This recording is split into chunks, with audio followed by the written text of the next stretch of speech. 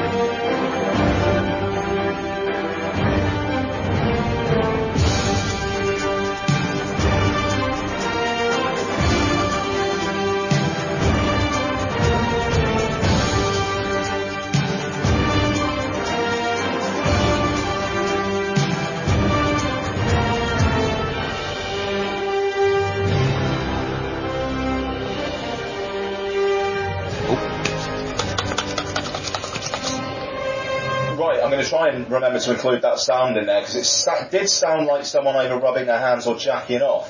That was me rubbing my hands. Sandpaper. Was it that? Yeah. Was it that? Yeah, it's me rubbing hand cream and hand sanitizer. Of course it was.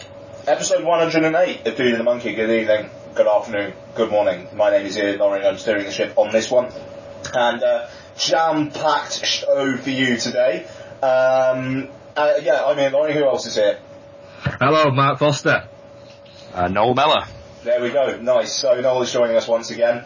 It's a Marvel Studios film. Frankly, I think Noel will probably be on every show that we do a Marvel Studios film from here until we all die. So there's a pleasant thought. Do you know what? It's strange you should say that, but sometimes when like Marvel movies this is how bad I am. When Marvel movies get announced, sort of like 6 or 7 years down the line, or like when they announced that slate, the big slate recently, part of me does in the back of my head think, shit, what if I die before like. What if I die before Captain Marvel comes out and I never get to see that film? Do you know what? I actually had that thought the other day about episode 7.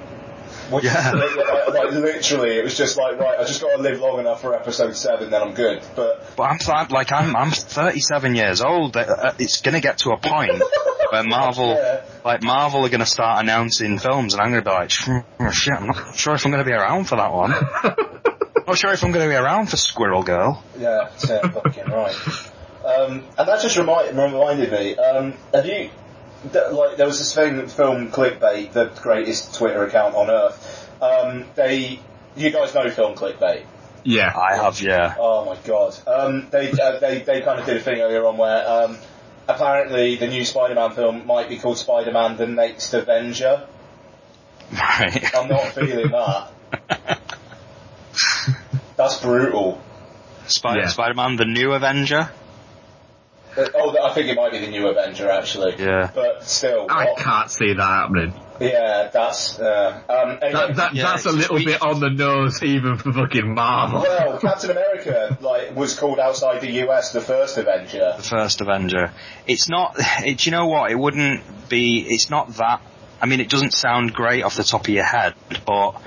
The New Avenger there are New Avengers and stuff like that is a part of... suck Marvel Studios cock on anything, don't you? But like it's in keeping. Like I can imagine, maybe further down the line that they do a sort of the New Avengers, or they do, they've done the Next Avengers in the animated series, and then there's like West Coast Avengers in the comic book series, which is basically just a whole new set of Avengers that aren't the ones in New York, and it's so I can kind of, I don't know, I don't think it's a bit of a clumsy title, but it wouldn't surprise me. It's not that far out, I don't think. But anyway, we are talking about Avengers Age of Ultron. We're not just going on a Marvel Studios tangent for some random reason today. Avengers Age of Ultron, full spoiler review. Anyone who hasn't seen it, US folks, if you haven't seen it yet, I'll already say just skip the review. If you listen to the show usually, you know how it works. Skip the review. We are going to go full spoilers. Anything could be said right from the start, but we'll also do some what we watched. Mark and I are going to talk about Police Academy 5 Assignment Miami Beach, because Noel is not dedicated to the Police Academy cause enough. And, I think that's probably about it. So, Film Rant, the show continues to be posted on Film Rant. We think next week there's not going to be a Dude and a Monkey because it's going to be the first episode of the 100 Club podcast. Yes. We think. Yeah, I think so. If it's not, then I'm sure there would be a Dude and a Monkey and we'll sort something out. But otherwise, the first episode of the 100 Club. I'm very much looking forward to it. I'm really, really, really going to try and throw some fucking bombs in there to wind people up. I can't wait. So yeah, that'll be fun. You guys have been working on your lists. Yeah. Mm-hmm. How's it going? It's going really well. Yeah. I'm about 98 or something stupid like that. I've got to shed some more weight to cram stuff in.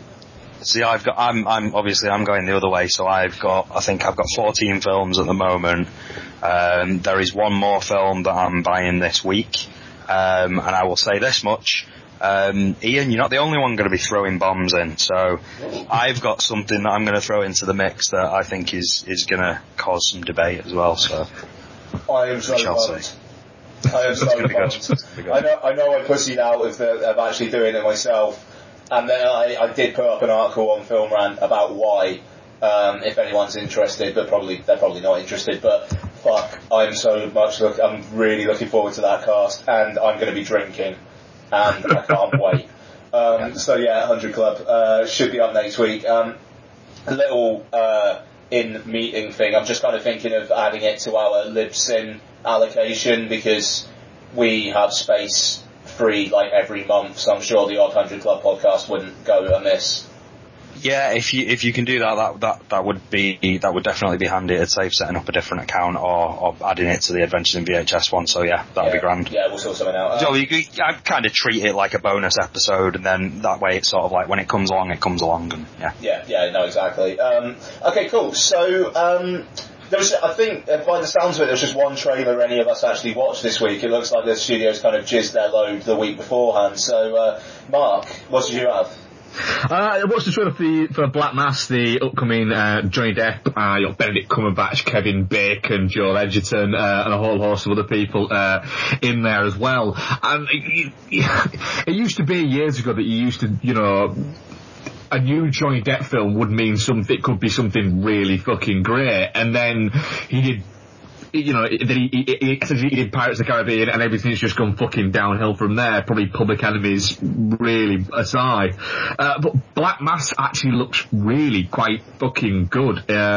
Crime film set in a gangster world. It's been a long time since Johnny Depp did anything sort of like that. Like you said, the Public Enemies, but that was more of a Michael Mann film than I think a Johnny Depp film. So yeah, I'm quietly excited about this one, just because Johnny Depp did used to be a really good actor until he decided that everything needed a wig and an accent. Now, he's wearing a wig in this, and he has got an accent, but it actually looks like there's a point to it, and it's not just a different version of Jack Sparrow.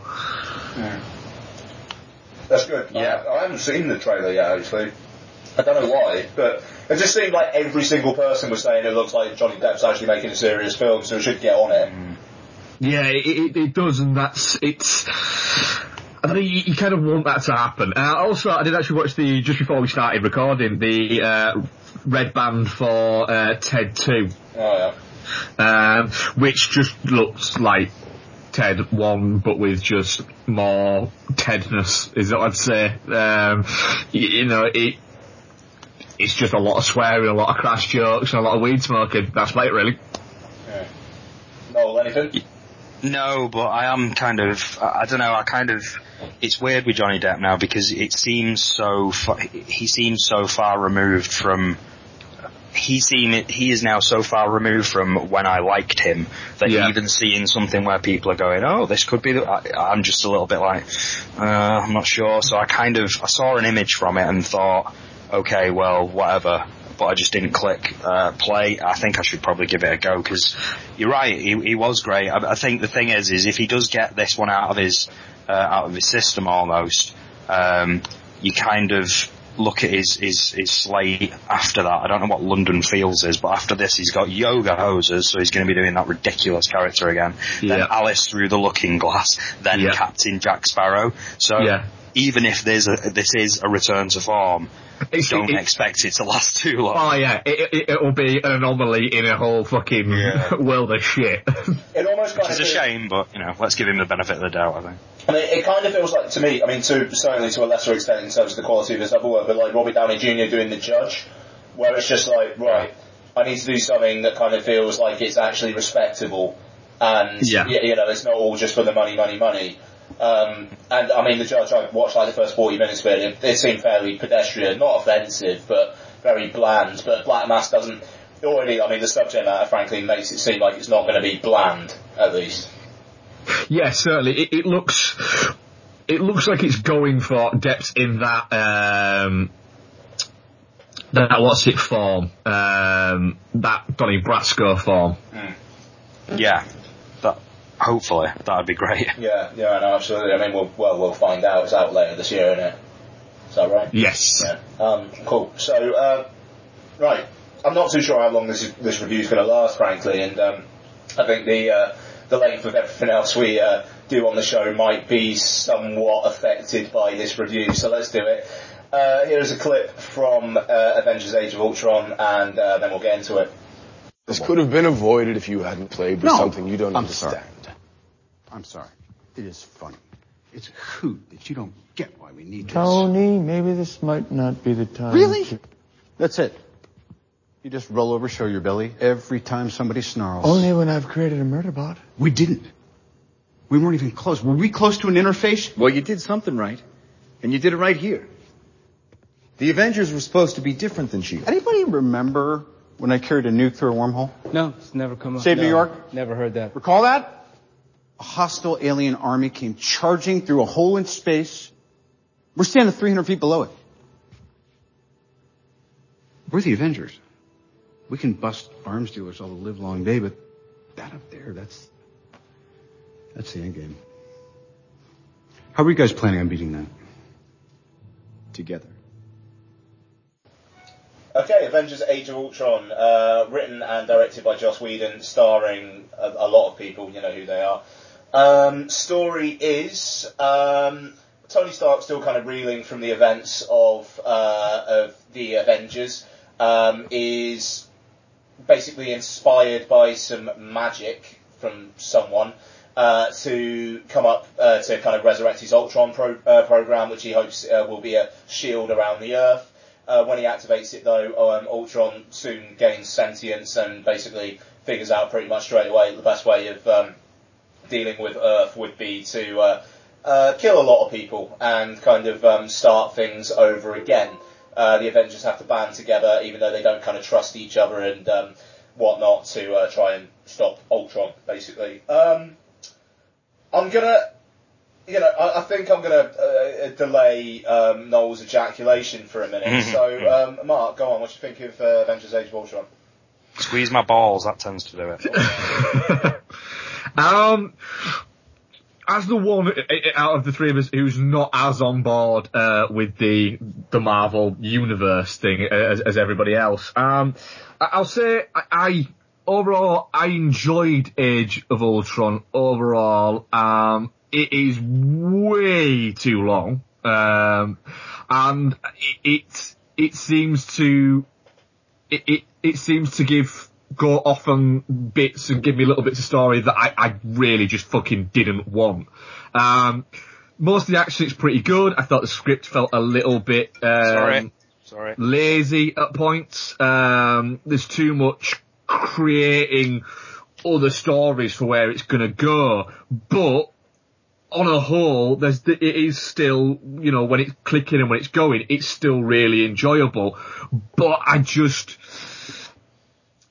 felt at points that I was waiting for stuff to happen.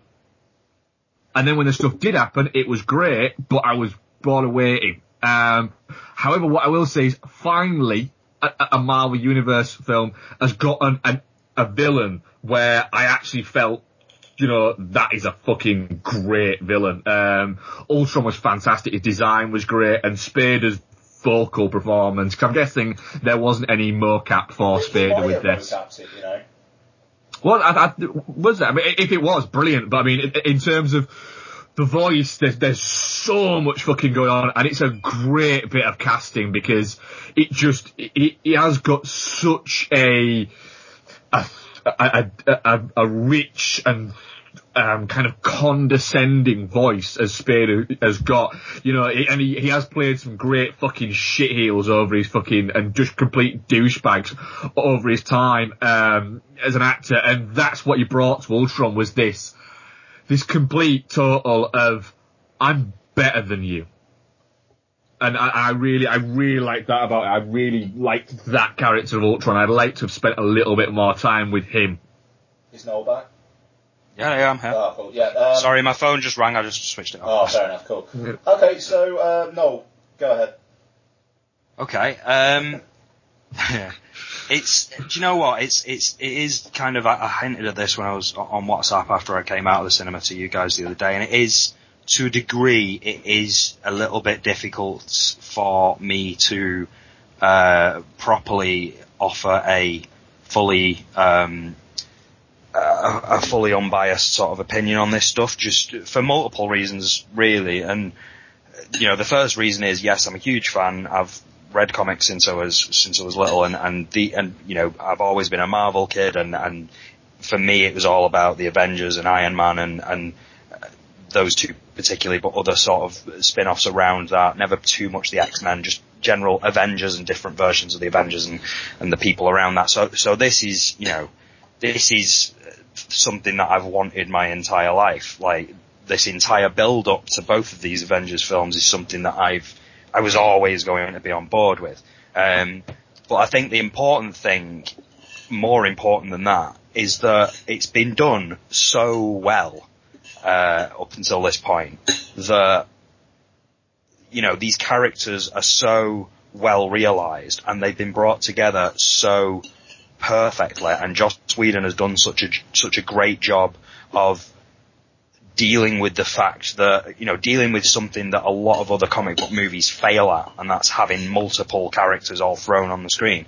It's been dealt with so well that Avengers Age of Ultron is kind of already, I'm already prone to be liking it, because I just want to see all these people back in this space and back on screen.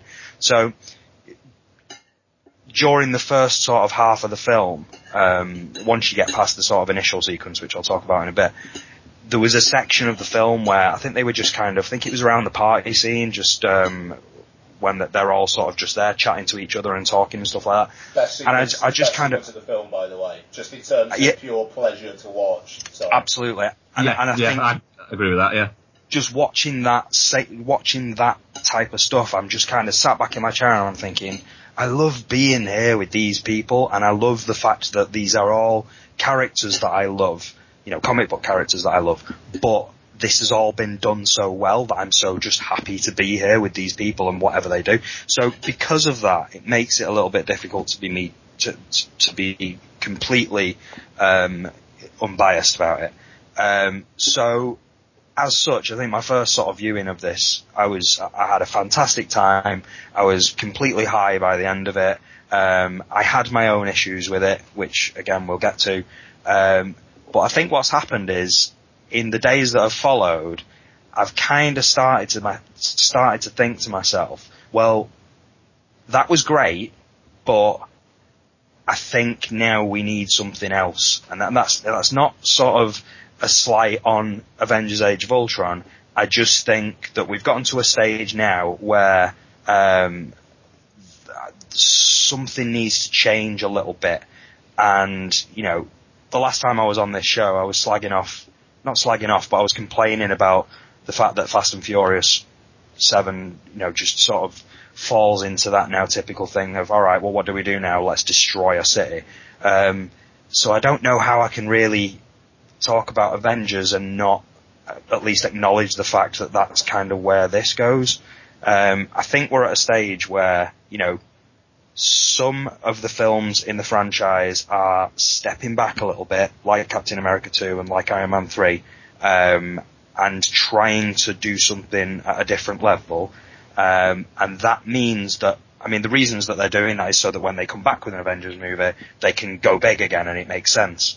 But I don't know, part of me's just, now that I've had time to sit with it, part of me's just thinking, I wish the formula was shifting a little bit, and changing a little bit, just so that I could expect something different. Maybe taking it to massive levels and outer space and stuff like that.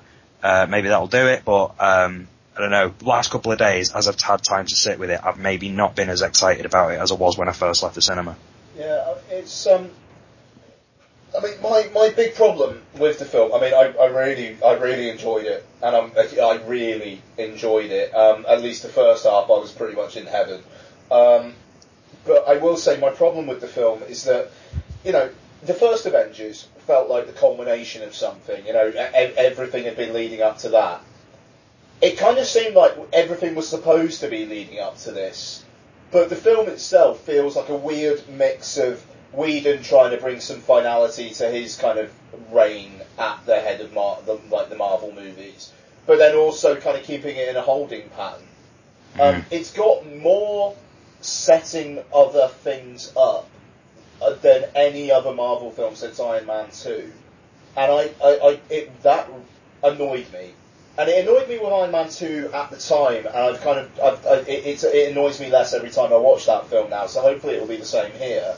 But I think it comes to a detriment as well. I mean, I really, really, really, really, really liked Ultron whenever he was talking.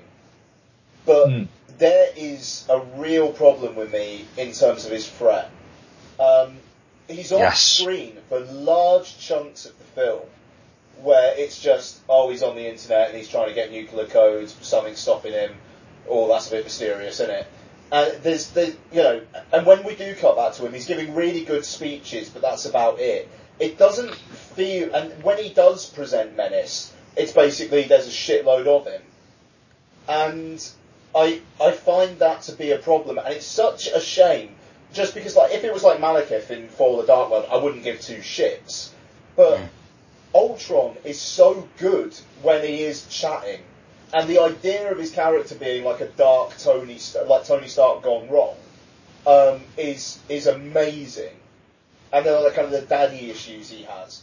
That when it's time for him to really throw down, it just doesn't quite hit the mark for me. And it's because I think the film, where it should have been giving more time to Ultron and establishing him as a threat, instead it's Thor and a cameoing Stellan Skarsgård go off in search of stuff, and that's a problem. But have we dropped someone? Not me. No. Not me. Oh, sorry. It just says two people in the call on Skype. Sorry. So it's the thing is when this film is on, it is so on, and that aforementioned party sequence, I could have happily just watched that in real time for 5 hours. Like, genuinely, and that is so good. And just the bit where Thor is kind of like trying to have one-upmanship about girlfriends, and then he just goes, Jane is better. And yeah, it's just it's that's what I want. I just want that stuff for 2 hours.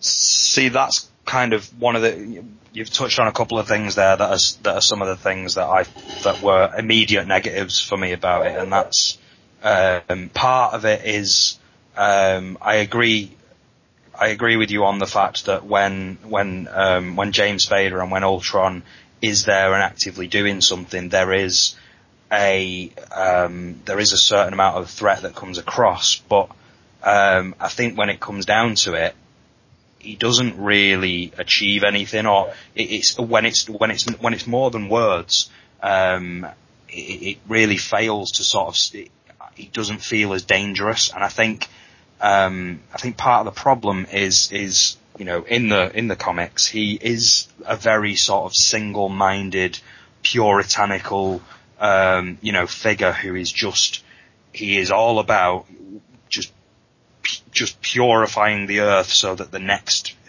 iteration of the evolution of life can go on.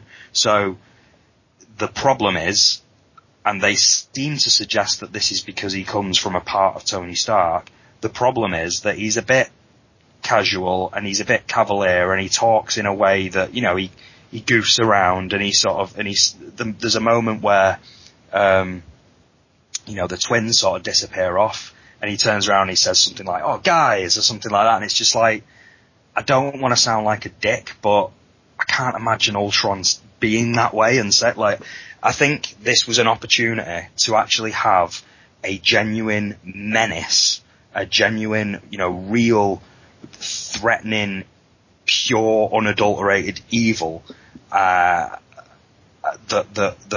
represented something completely malevolent, not something that was trying to do something for himself like Loki, or something that was obsessed with power, but do something with a character that was just almost, you know, Terminator-like in his just pure, like, vision, just like, I need to fucking do this. And what they kind of did instead was give me another character telling jokes, and, you know, it would have been nice to have one character in the whole film who didn't feel the need to drop in quips, because it took away the menace. It took away what menace they were building up, to have him just giving disposable throwaway sort of one-liners is just like, well, you've sucked any threat out of him now. I think that's he's basically just a cyber terrorist who cracks jokes, whereas Ultron should be so much more than that. He should be so much smarter and so much more single-minded. I mean, it's weird, like, for such a dedicated performance from Spader, Ultron himself, in the film as a whole, and kind of in the series, feels like a real place filler villain. Like, I was surprised when they said it's going to be Age of Ultron, because, you know, you got the Thanos team at tease at the end of Avengers, and it's almost saying, like, well, we're not, and the film's kind of constant references to other things. It's kind of just admitting, yeah, Ultron's just going to be in this one-for-one film, we've got to have a bad at the moment, but here's some other stuff, you know, Thanos, you know, he's going to be there, and he's going to do stuff in a few years' time, don't worry about it. But, you know, you got Ultron just to pass some time, and hey, James Spader's good, isn't he? It doesn't feel like enough. It's like they've not fully committed to the idea of having something that's pure, just like, you know, the things that I've suggested. It's like they don't want to commit fully to that at this point. So they've just got, all right, well, it's basically a program that Tony Stark's created that's taken on a life form. It's an AI, so it can do this, that, and the other. But then it takes it to a place where, all right, well, what is this threat? Well, the threat is that there's loads of robots running around smashing things up, and that essentially isn't very different to what the Chitauri was in the last film. Well, no, it was that is the thing. It does go very sort of samey towards the end. It takes a very similar path. It's the third. I was just thinking about this. It's the third Marvel Studios film in a row where the end set piece is big thing falling down and could cause death. Captain America 2, you've got the flying helicarriers. Guardians of the Galaxy, you've got the ship that what's his chops is in. Lee Pace. Lee Pace's character. He's in that big ship, and it's gonna like fall down. You know, and it's like if it touches the planet, it will be destroyed. So it's the third thing in a row where it's that. And I mean, like it's like earlier on with the Marvel films, it was like the thing was big thing fighting other big thing, or masses of robots versus one thing. Yeah, it's you know, it's just that they have that cookie cutter construction in those aspects, but it's the things that the filmmaking team brings to them which makes them kind of almost better than the sum of their parts, I think, for a lot of Marvel Studios films. So I don't mind that, you know, it's fine to, you know, a film of this type needs its third act set piece, and I understand that, but there's a real opportunity here to, while all that stuff's going on, because it was a different take, sort of like doing the sort of lifting the earth up for the, I forget the name of the vibranium, something like that whole idea. Yes, that's fine, but don't you, like, if you're going to use a character like Ultron to do that, because he's essentially just after, what's the word, it's the same as like in Avatar. What do they call it? The fake sort of substance that's amazing. Unobtainium. Yeah, it's basically an unobtainium thing again. Yeah. And an opportunity for him. He's doing this because he needs this thing, which is this amazing thing that he needs.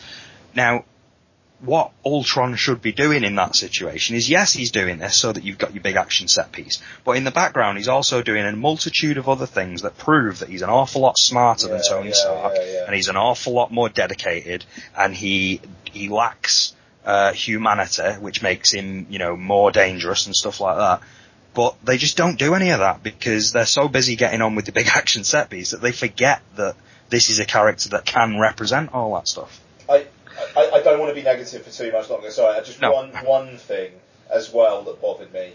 I thought they could have done a lot more with the Scarlet Witch, kind of turning everybody against each other and like making them all look at their fears. They do that once, and then that's it, and that's a shame. I have an issue with that whole scene. She managed to sneak up on everybody really easy. There is that. She literally just wandered round and for a 2-minute sequence just snuck up behind people and just did that thing with her hand. And it's like, the amount of times that things have tried to sneak up on these things, it even happened in this film where something tried to sneak up one behind Captain America, and he just smacked it from behind. None of them sensed that she was anywhere near. I mean, maybe that's part of her power, I'm not sure, or anything like that. But it did feel a little bit like... fucks her over though, doesn't he? So it's... See, but I was just going to say, I think I can forgive that a little bit because they do that. Like, the fact that you've got these sort of massive, all-powerful beings, and like Hawkeye actually says at one point in the... which actually was one of the best lines in the whole film, the point where he kind of grabs hold of her and he goes, look, none of this makes sense. You've got this over there, you've got this over there, and I'm just a bloke with a bow and arrow. Yeah, none of this makes sense. Like, I liked that. So the idea that they've acknowledged the fact that, yeah, let's face it, if this shit was really going down, Hawkeye would probably be the first to carp it. The fact that he gets a moment where he, and throughout the film, in fact, he gets a few different moments where he proves that he's smart and he's the heart of the group, and he's, just gives him a little bit more where he can turn around to her and go, look, no, fuck you, you're not pulling that shit on me, I've already done that once. Like, I was prepared to allow that because it gave Hawkeye more character, and he wasn't, he was allowed to be more important, I think. Yeah, it was good that they almost outright came out, because there has been a lot of things of people saying, that Hawkeye essentially is a little bit like, he's the one that nobody said, oh, I wonder if we'll get a Hawkeye movie. But they've kind of gone, look, he's actually quite fucking important to this, he's one of the Avengers, he's not just somebody who happens to tag along with the Avengers. And so I didn't mind them building his character up a little bit. I didn't, to be honest, I didn't really like the whole fucking, Scarlett Johansson and Hulk fucking thing, romance. Yeah, that was... That just felt a little bit like, you've got, in this film, you've got a strong female character who kicks ass as well as all the guys, is as smart as all the guys, is as dangerous as all the guys, and then you're gonna essentially, she's fallen for the monster because she thinks she's a monster. And you didn't fucking need to give her a love story. Unfortunately, it's taken so much away from her character, just allowing her to do that, because, they've established, obviously she's a very different character now than she was a few films ago in, was it Iron Man 2 she first showed up? Iron Man 2, yeah. Yeah, I mean, she's obviously quite different to then, but they've managed to find a place for her and, a skill set for her, particularly in the last Avengers film, that's really relevant and really useful. Now, what they've kind of hinted at since then is that, yeah, she's a bit flirty with Captain America and maybe she fancies him a little bit, in the Captain America movie. And they've kind of, you've got sort of Tony Stark sort of trying to make a pass at her in Iron Man and stuff like that. And it's just like... Say have a go at her. Yeah, have a stab at her. Have a go on. But you've just kind of gone, well, alright, maybe she wasn't flirting with those people. Maybe she wanted to fuck them because she's a slag. And then you've got Captain America and, was it Chris Evans and Robert Downey Jr. calling her a slut in an interview, and it's just like, Yeah, you've kind of ruined that character a little bit now. So I don't know. That kind of didn't work for me as well. it sounds like I'm being massively negative about this. I'm picking holes in. I'm picking holes in something that I enjoyed immensely, and I very, very, very much look forward to seeing again. It's just there's stuff in there that I think could have been better. Yeah, for sure. What did work for folks then? Well, personally, the opening sequence was fucking I was properly hard. I'm a big fan of the fact that the first word in this film is shit. The first word, I swear. Right. I like the fact that it drops us fucking straight in the shit. Quite essentially. Yeah. I like that there wasn't that we didn't get this is what Cap's doing, this is what Thor's doing, this is what is it, and they all have to come together to save the world again. They're actively a team. I like that, and it worked, and it was a nice action set piece, and it kind of did make you go, alright, fuck, that was when 20 minutes just went like fucking like that. Yeah. Awesome. Well, after the end of the last... sat you in nice in. Yeah. After the end of the last film as well, that feels like it was obviously a very clear decision to do that. I'm really glad they did it because, you did think, obviously going out of the last Avengers film, they say it very clearly. I think it's Maria Hill says to Nick Fury, she's like, what will we do if we need them again? They've all kind of gone their separate ways. And sort of Nick Fury just says, they'll come together when we need them. So it kind of suggests that this film is going to start just like that, where there's some sort of massive threat threatening the Earth and Avengers have to assemble and blah, blah, blah, blah. So, it feels like a very definite decision that they went, you know what, fuck all that shit, that's wasting time, let's just get them in there quick and have a really amazing sequence where they're all doing their thing. And fucking hell, some of the stuff that Iron Man's doing in that section alone is just like, this is properly, if seeing Iron Man tear through the sky, however many years ago it was, did for me what it did then, I'd just like to show this to that me from back then, just to see what kind of reaction, because I sat back in my chair and I'm just like, this is it, this is what I've been waiting for, like, my entire life is just to see a set piece like this, with all these characters fucking doing that. That's great. Which is just fantastic, and it genuinely makes me feel 10 years old, and that's amazing. Yeah, that's the great thing about this kind of these movies are they are perfect fucking Saturday morning, weekend fucking films. They're the sort of thing where you can imagine when you were 10, you'd get up in the morning and you'd go, fuck, it's the weekend. Oh, it's raining outside. That doesn't fucking matter because I can watch this. And you could just watch it, when I was like 10, 11 years old, I'd probably watch this film, once a fucking week, easily. It's that kind of excitement factor that is within this film, certainly. Yeah. That's interesting. I mean, I think out of this or the first one, I'd say the first one would probably do it more for me like that.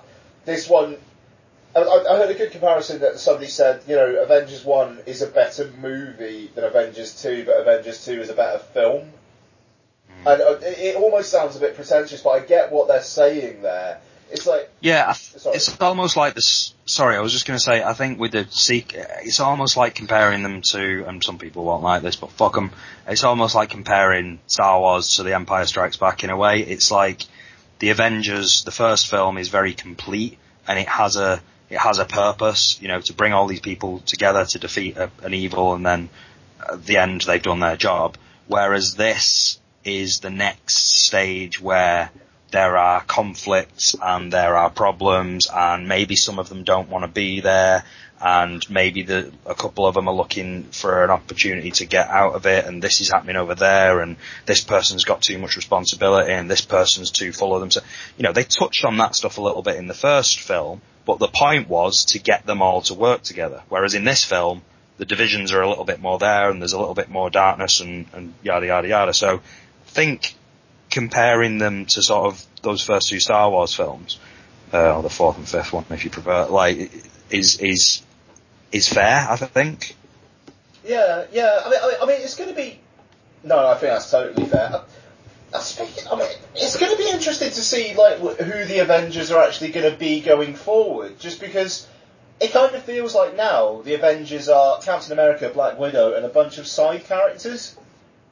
And with the films that are coming up, I can't see Scarlet Witch and Falcon and the Vision being too much a part of the other films apart from Civil War. So when we get, once we get to Infinity War, we will have Doctor Strange in the mix, Black Panther, Captain Marvel. Is that before the next Avengers? I think that's after the next Avengers. Let's have a look here. Or is it like July in 16, between? 2018. I think there's a film in between the two.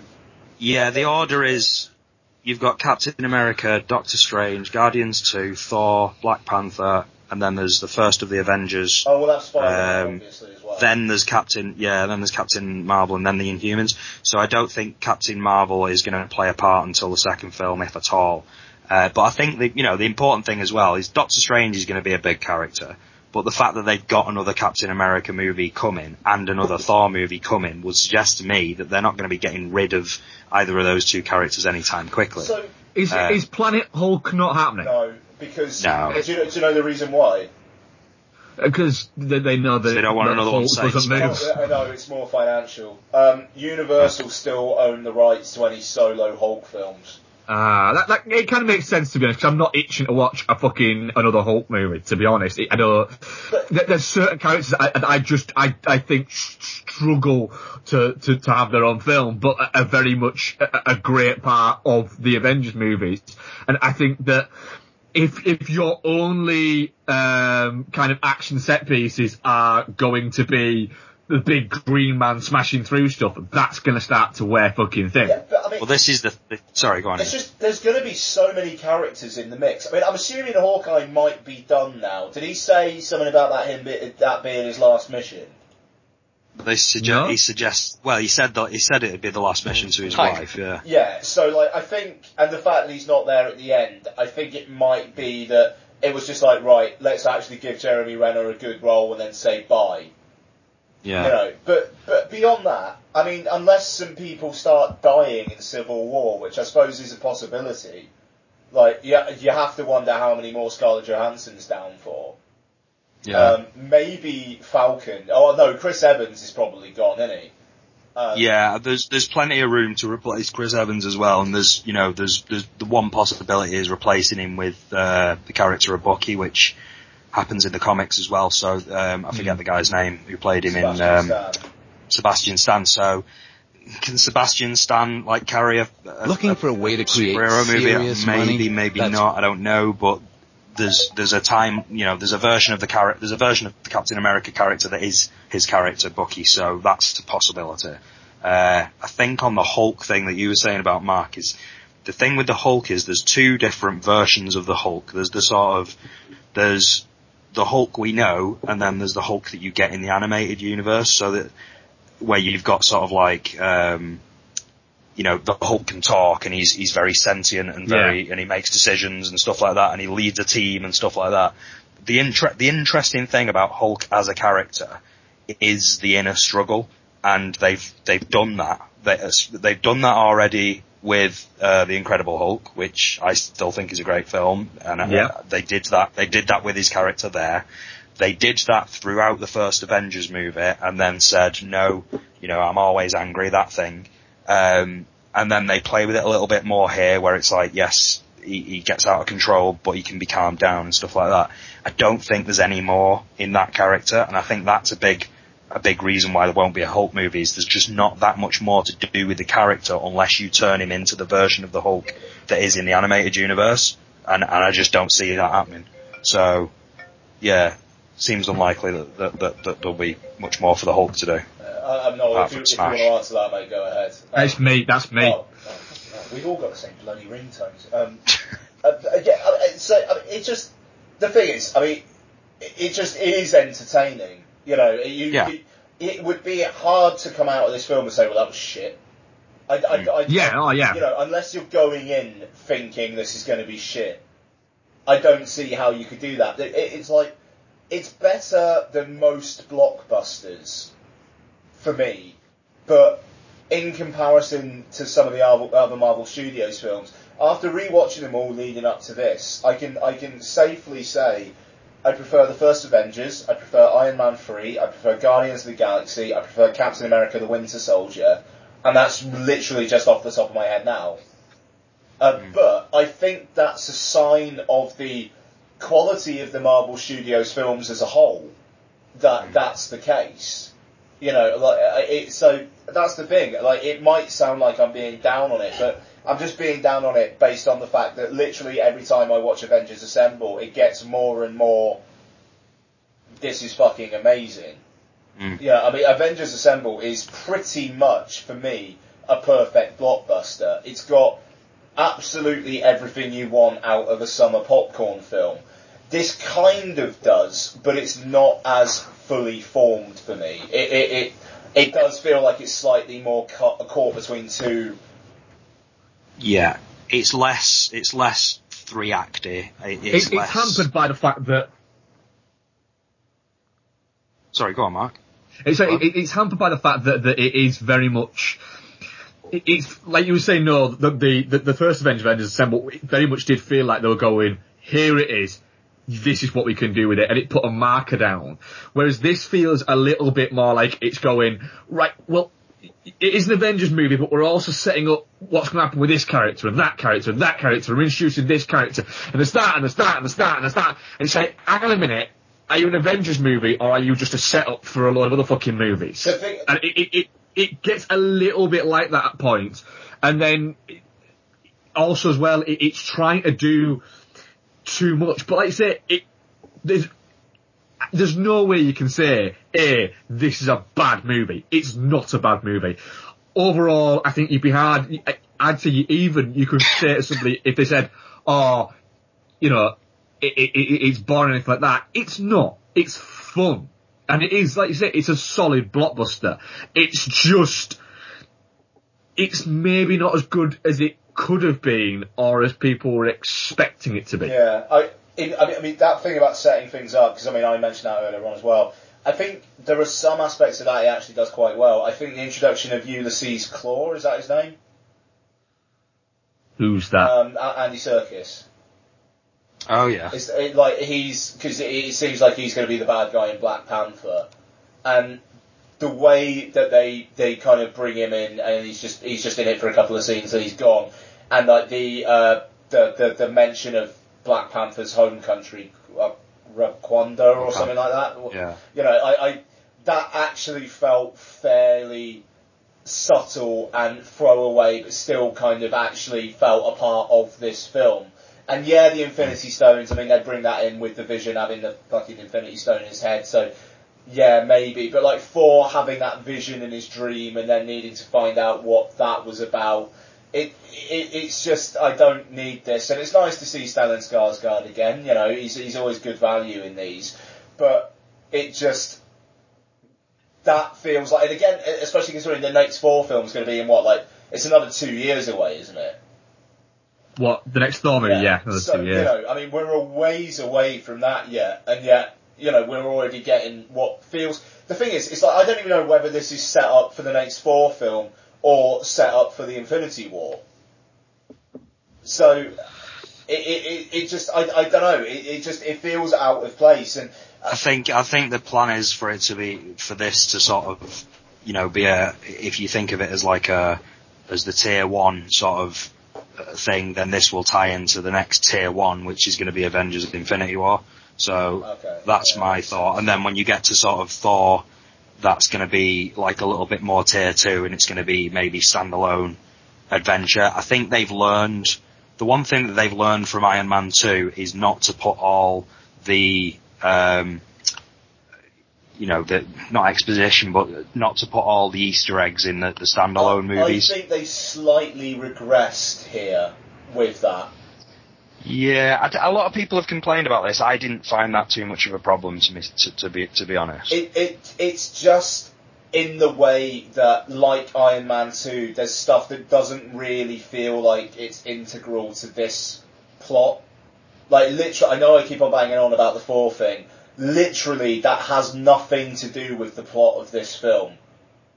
It's Thor just going off and being, right, okay, there are these Infinity Stones, and it's weird that everything seems to be happening with them at once. That's a bit bizarre. And then, here's Ultron again.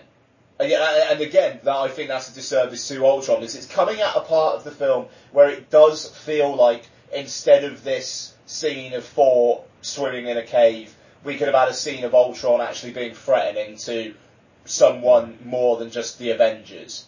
Because, like you said, Noel, I think the key thing is, there is no real mass destruction that you see Ultron actually do until the last set piece. Like, even the bit in South Africa, that, yes, Ultron has kind of instigated that with getting Scarlet Witch to put the voodoo on the Hulk. But the actual fighting is the Hulk versus Iron Man. Whereas that would, and that's a great fight.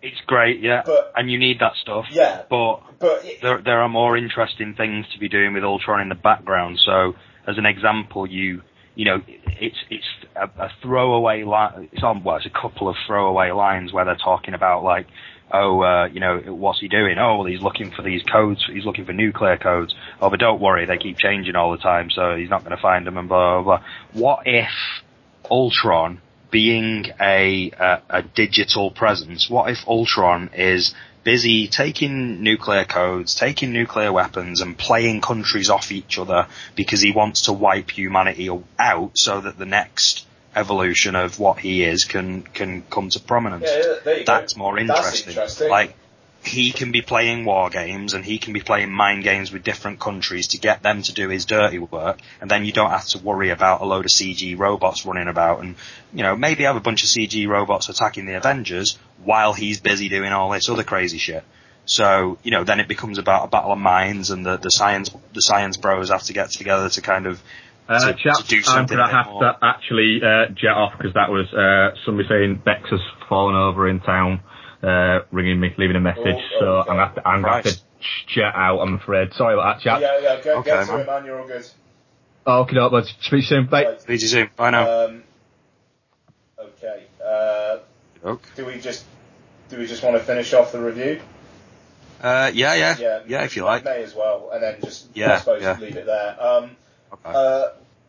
Okay, so, sorry, where were we? Sorry, that's just a bit put me off. So, sorry. if there's complaints that I have, and the main part of it for me, the main complaint part of it for me is that Ultron could have been used an awful lot better, and yes, I agree that some of the stuff that they're putting in there for the next Avengers movie is visible. It didn't feel quite as visible to me, and I'm always aware that they need to do this stuff, and I'd rather they do it here than in the standalone movies, but it didn't bother me too much. My main issue is just I wish it was a bit smarter, and I hope that this is, to a degree, I hope that this is the last film in the Marvel universe where it's just building towards a city being smashed up, because I'm not bored. I wasn't bored of this, but I can see that day is coming very, very quickly for me, where I'm just going to be a bit like, you need to start doing smarter than stuff, where I'm just going to lose interest. That's interesting. The thing is, again, looking forward, so what have we got next? So Ant-Man, that's going to be Ant-Man's next, yeah. That's going to be a different change of pace. Tonally, that will be very different, so that's great. That's a break. And I can't imagine it's going to be very sort of, there's going to be a battle in a city, I would imagine, between him and Yellow Jacket, but it's not going to be, it doesn't have to be that. So we'll see. Nice. And then we've got Civil War, and we've got Civil War. That's going to be interesting because it's going to be playing people off against each other. Yes, so that's got potential to do that. Yeah. So, great. Then there's Doctor Strange after that. So that's the whole new world that they're playing in there. So you're talking about alternate universes and magic and stuff like that. So that's got a lot of potential. Then it's Guardians of the Galaxy 2. Again, outer space shenanigans. So that is less, smashing up New York. Then it's Thor Ragnarok, which it sounds like it's going to be more interested in Norse mythology and sort of Asgard than anything else. I'll tell you what, I suppose maybe we've got a bit more time to just jib on now, I suppose. Like, we don't really have to rush, but like I rewatched For the Dark World. Yeah. I'm still not massively into that film, but I have called on it just because it's fun spending time with those characters. I'm ready to give that another go. Definitely. It's the only Marvel film I've seen once, I think. It's my least favourite of all the Marvel Studios films, but it's still at a 7 out of 10 for me. It's, I think the relationship between Thor and Loki in it is solid. The action sequence at the end is kind of interesting, just in the way that it's like opening up portals and like people are like slipping from one planet to another, like just drifting through a planet and then going to another one. That stuff's interesting. It looks like shit, and Christopher Eccleston is the worst. Yeah. But apart from that, so yeah, I mean, for Ragnarok, that's going to be interesting. And it's it's if you think about what we've just been saying there as well, is after this now going to Ant-Man, Civil War, Doctor Strange, Guardians of the Galaxy 2, Thor Ragnarok, and then even Black Panther, which is 2017, and is going to be a little bit more grounded in one place, and it's going to be out in Africa, and there's a whole, there's a whole history to that character that they can delve into. And where he comes, because he's not just a guy who gets powers. There's a whole history behind the character of Black Panther, and a heritage sort of thing that they can explore. So if you think about it, between now and May 4th, 2018, when the first Infinity War drops, there's opportunity to get away from that stuff and just leave it to DC to bore the shit out of people with smashing up buildings. I suppose a bit of a tangent, but you weren't on when we talked about Batman vs Superman, were you? Oh no. What the trailer? Yeah. What were you thinking? I don't trust that director anyway. I'm not that interested in DC characters. Have always been slightly less interesting to me, and yeah, I like Batman. Everybody likes Batman, but I think the most interesting thing about Batman, and certainly Batman films, are the bad guys. And so my point is this was never really high on my, all of this slate of Marvel Studios films, every single one of them is way more interesting to me than Batman vs Superman. But that said, I want it to be a good movie, and I want it to be an entertaining comic book movie, and unfortunately, that trailer sort of confirms what I was fearing about it. It looks ugly as shit. Like really ugly, and I'm just not sure. My big problem with it is Superman is a certain type of character, and they're taking him in a very different direction, and the character that he needs to be for the Justice League that they're supposedly building, I don't know how they're going to get him back to that. Do you know what I mean? Yeah. They've got a lot of plates spinning with this, because obviously they've got like Wonder Woman's going to be in it, and I think Cyborg might even be in it, and what's his chops? Aquaman's going to be in it. Well, I mean, they've got characters that are a tough sell, but so did Marvel. My worry is that they're leaving this tough sell not in the hands of somebody who I trust, but somebody in the hands of somebody I don't trust. And I don't know how they're going to they're building towards this Justice League movie. I don't know how they're going to turn Superman back from being the dangerous god character into the all-American hero. I don't know how they're going to deal with the fact that they're basing this new Batman on an aging, retired Batman. I don't know how they're going to turn that into a Justice League character. They're taking a big gamble on Wonder Woman. I don't find it a very interesting character. And Aquaman talks to the fishies, so I don't know, nothing's adding up for me with this whole DC plan, and I would say that because I'm more pro Marvel, but just it really doesn't add up on paper. And it's the fact that they've literally just splooged out like 6 years worth of films in one press release. And yeah, Marvel just did that, but Marvel have a track record now, and they know it's going to work. I mean, you get to something like Cyborg, and it's like, yeah, we're going to have this film in 4 years' time. Someone's already been cast. It's like The Flash as well, like Ezra Miller's already been cast. And it's just, like, why don't we just do one film, see what happens, and take it from there? Yeah, it just... Yeah. The idea of just going, like, straight away, we're going to make 5 films, and here we go. You know, it's bad enough when films feel the need to set up sequels at the end. Like Jumper was a key case for this for me, where literally the last 3 minutes of that film is basically Nate's time on Jumper. And it seems to be happening with Marvel Studios, but they have a firm plan. Their stuff works. They've slightly earned the right to be that cocky. And you know what? They kind of, to a degree, I mean, you can point to things like Star Wars and stuff like this, but they kind of have set the blueprint for the idea of having a universe, and now it's not about, now every other, franchise out there isn't interested in sequels. Everybody wants a universe. Yeah. So you've got Transformers talking about an extended universe. You've got fucking Ghostbusters talking about a Ghostbusters universe.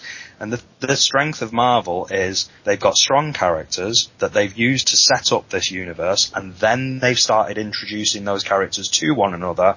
And underneath all that, they've got this support of your Agent Carter, your Agents of S.H.I.E.L.D., potentially your Daredevil, although I'm not sure that that's what they're going to do with that. But they've got this other stuff to support it. It would be, by the way, it would be badass if Daredevil just turned up for a couple of scenes in Civil War. Just to, do you know what I'd like to see? This connected universe between the TV and film. Sorry. Yeah, I'd like to see him in a stinger. I'd like to see him in a post-credit scene or something with just, maybe just something like. Because I think the great thing about Daredevil, what they've got going on, is they've got this very small area of New York where dirty shit's going on, and there's this guy going around cleaning it up. Now, this is against a backdrop of fucking intergalactic demons and aliens falling through the sky. So I think it'd be funny, it'd be interesting if, I don't know, something like Iron Man falls out of the sky and happens to fucking fall into Hell's Kitchen into the path of something that Daredevil's do. Just something like that, You don't necessarily need him to be an honorary Avenger for a few fucking scenes, but just a reference or an acknowledgement that he's there doing his own thing. I think that would be enough for me. That would be enough of a fucking little fanboygasm that I'd be happy with that. It's interesting as well. I mean, like, just, I don't know, maybe slightly tangenting, because I know you've been watching Daredevil and so have I, and I'm like halfway through the 3rd episode, so I'm not massively in there yet. Yeah, I only watched the 4th last night, but it's kind of crazy just how much more quality it feels than Agents of S.H.I.E.L.D. Yeah. And it probably costs half as much. Yeah. I mean, I don't know whether it's maybe because it's made for Netflix, so they're allowed to, get away with things a bit more. The fact that it's less tied to the cinematic universe than Agents of S.H.I.E.L.D. is. I'm really behind on Agents of S.H.I.E.L.D., almost a whole season behind now, frankly. I don't know whether I'm ever going to catch up. But I know they've kind of introduced the idea of the Inhumans, as a kind of a soft launch for when the Inhumans film comes out in 5 years' time or whatever it is. Whereas with the Marvel ones, with the Netflix one, it kind of feels like they're just doing their own thing. They're not beholden to anyone else, and they can just, obviously you've got the 4 characters building up to the Defenders, but this idea of Hell's Kitchen as a concentrated area for the kind of more ordinary as such superhero, that's a really cool prospect, I think. It is, and it's they've not come out and said this guy is not part of to my knowledge anyway, they've not come out and said this guy is not part of the universe. They've not come out and said that he is. It's just they've literally just gone, all right, we're going to try and do something new with this character. You know, we're going to try and make. He's not the Daredevil of the comics. He's not swinging through the streets like Spider-Man and stuff like that. He's literally jumping up and down on fire escapes and breaking people's arms. Yeah. So it's a very different. Well, not necessarily a very different Daredevil to the comics, but certainly a very different character than what we've been dealing with in the movies. So it's like they've just gone, all right, let's try this. Let's see how this works, and then if there's an opportunity for him to feature in something else, then we do that. You know, maybe we bring back Punisher in a TV series, and we do something around sort of Marvel Knights and you know, Elektra and stuff like that. Maybe we have a TV superhero team that's on a bit of a lower level than our big characters in the sort of Avengers tier. And then, you know what, maybe those cross over in the future, and maybe that's the next big thing that we want to all see. Maybe we want to see those sort of lower level characters having something to do when the lower level characters in the Avengers, like Romanoff and Hawkeye, when they drop out of the picture. You know, it's the world's their oyster, but we're talking about a million different things that Marvel could do, and when you compare that to what DC have currently got, they don't feel as agile. You know, they're beholden to a lot more at this point. I mean, like their TV stuff, like The Flash and Arrow, are going to be completely separate from the film. Oh, and fucking quite rightly so, because they're dreadful. Yeah, so I hear. I've never bothered watching them, but it just, I don't know. It does kind of feel like, yeah, Marvel got their fingers in a lot of pies, but they're also generally doing quality work, so that's fine. You know, although to be fair, The Flash is dreadful. Arrow is dreadful. Gotham's alright. Gotham's not bad. But again, it's watchable at least. Those other two are really quite bad. There's a sense of just with DC just throwing everything at the wall and seeing what sticks. That you know, you don't get that sense with Marvel. Again, I think it's because they've got the confidence now. You know, I mean, like there were like big, strong reports that basically if Guardians of the Galaxy didn't do too well, they'd do a sequel, but they'd stick the Hulk in there. But now they don't have to do that because the Guardians have kind of, you know, I think it was the second highest grossing film worldwide of last year or something like that. You know, I mean, they did crazy numbers. I mean, Guardians of the Galaxy did better than Captain America 2. Which is pretty surprising. But again, well, it'll be interesting. What interests me more financially at this point is situations like that, because you've got people you've got people who are desperate to come out and go, well, Ant-Man's going to be the one that fucks them, or Doctor Strange is going to be the one that fucks them, or who cares about Black Panther, or who the hell's Captain Marvel? Like, it's, I think what's interesting is at this point, what they do with the ones where, you know, people are unsure about them or don't know anything about them. Because, you know, let's not forget, it's not that long ago that, for the most part, Iron Man was an unknown quantity. So, yes, there is potential for Ant-Man to be the one that disrupts things, or Doctor Strange, or Black Panther, or whatever, but what interests me is to see how well they do with the films, and how, like Guardians of the Galaxy, how people take to it. Because it's just, you know, how do we know this? But maybe Doctor Strange is going to be absolutely massive, and maybe he's the leader of the Avengers in 10 years' time. Yeah, no, quite. I mean, I know it's kind of exciting to see what's going to happen and what the makeup of the Avengers is going to look like. I mean, but I suppose maybe taking it back to this film slightly, it kind of feels weird to me that this is the lineup of the Avengers now.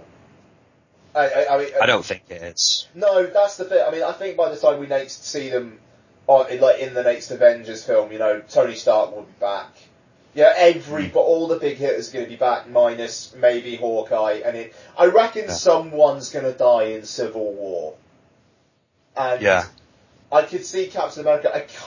The thing is, I would have said Black Widow before Age of Ultron, but now obviously not because of what's going on with the Hulk. Yeah. So the question then is, well, who's left? Scarlet Witch, they're not going to just introduce her and then knock her off straight away.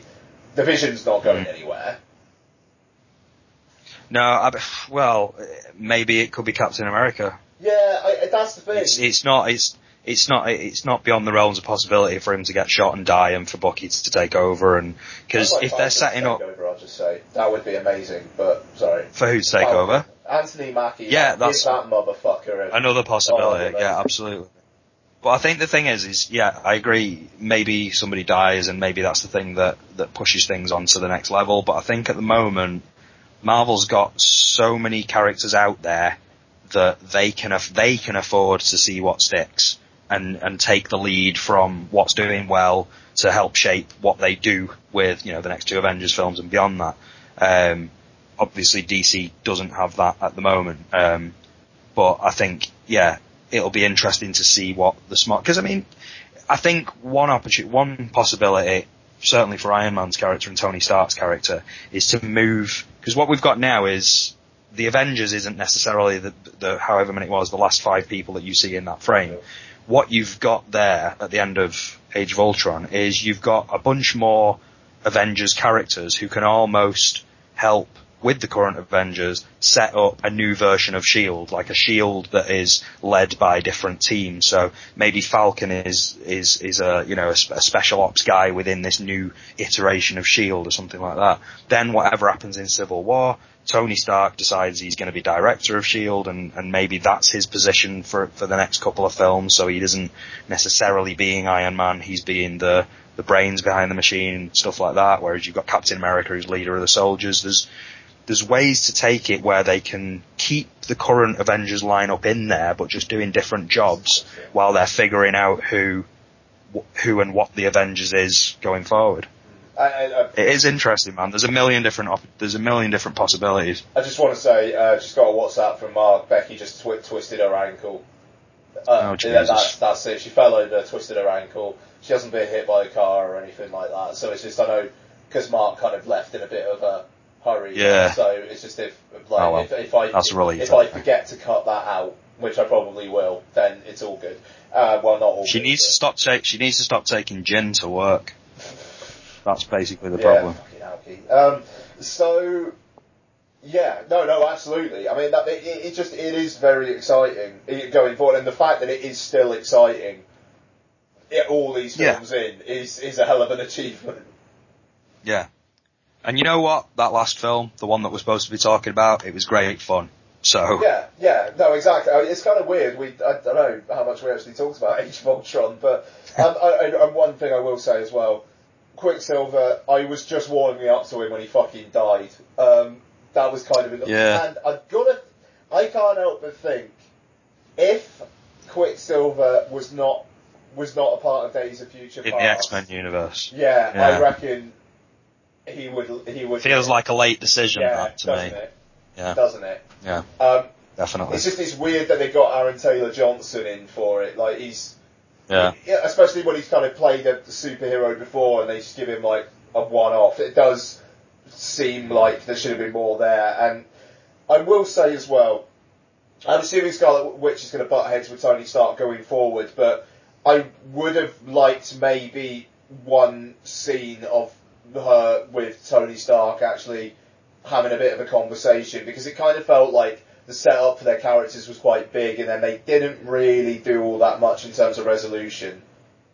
Yeah, it was sort of fixed very quickly when they decided, actually this guy's more dangerous than Tony Stark. Yeah, Ultron's a wrong one, therefore I'm going to automatically forgive Tony Stark, even though I've been like hating him for the last decade. For my life, the rest of my life. It's a bit weird. But yeah, okay, I definitely not shit. Yeah, definitely not shit. I think Mark would maybe go for that, maybe touching cloth. I'm going to say definitely not shit, because I'm being positive. Yeah, I think he'd go definitely not shit. I mean, Mark is less invested in this universe, and it sounds like he enjoyed it. So he has his reservations. I have my reservations. So I think we're all roughly on the same page, aren't we? Pretty much. I think pretty much. Before I let it go, I mean, was there anything you wanted to talk about in terms of what has been watched that you wanted to mention in particular, or? Well, I'll mention my two. I've got a couple of what I've watched. Just I can throw out there quickly. Did I mention Open Windows last time I was on? I don't think you did. No, because Open Windows was one that I think either you or Mark or both of you recommended to me. Very sleazy, dirty, ridiculous fun. And it was, but then it sort of drifted off a little bit, and it felt a little bit like they didn't really commit to the concept for the whole film, unfortunately. which was a massive shame because I was really enjoying it. And yeah, so that there was that. And also, obviously I rewatched, The Avengers, which I still adore. We've kind of talked about that. So the only other thing, just to mention quickly, was, finally got round to Only God Forgives. Yeah, no idea why it took me this long to see this. This is on a shit list of films for me that, like, I desperately wanted to see, and then it came out and I just didn't see it. On that same list is Under the Skin, and also from a few years prior, my most eagerly anticipated film of, let's have a look. I think I've brought this up before. Let's see what year it is. Yeah, my most eagerly anticipated film of 2011 was The Skin I Live In. And you still haven't seen it? And I've still not seen it. Fucking hell, that's a great film. Yeah, it's crazy. But anyway, Only God Forgives, Nicholas Winding Refn, and what's his beautiful face called again? Ryan Gosling. Ryan Gosling.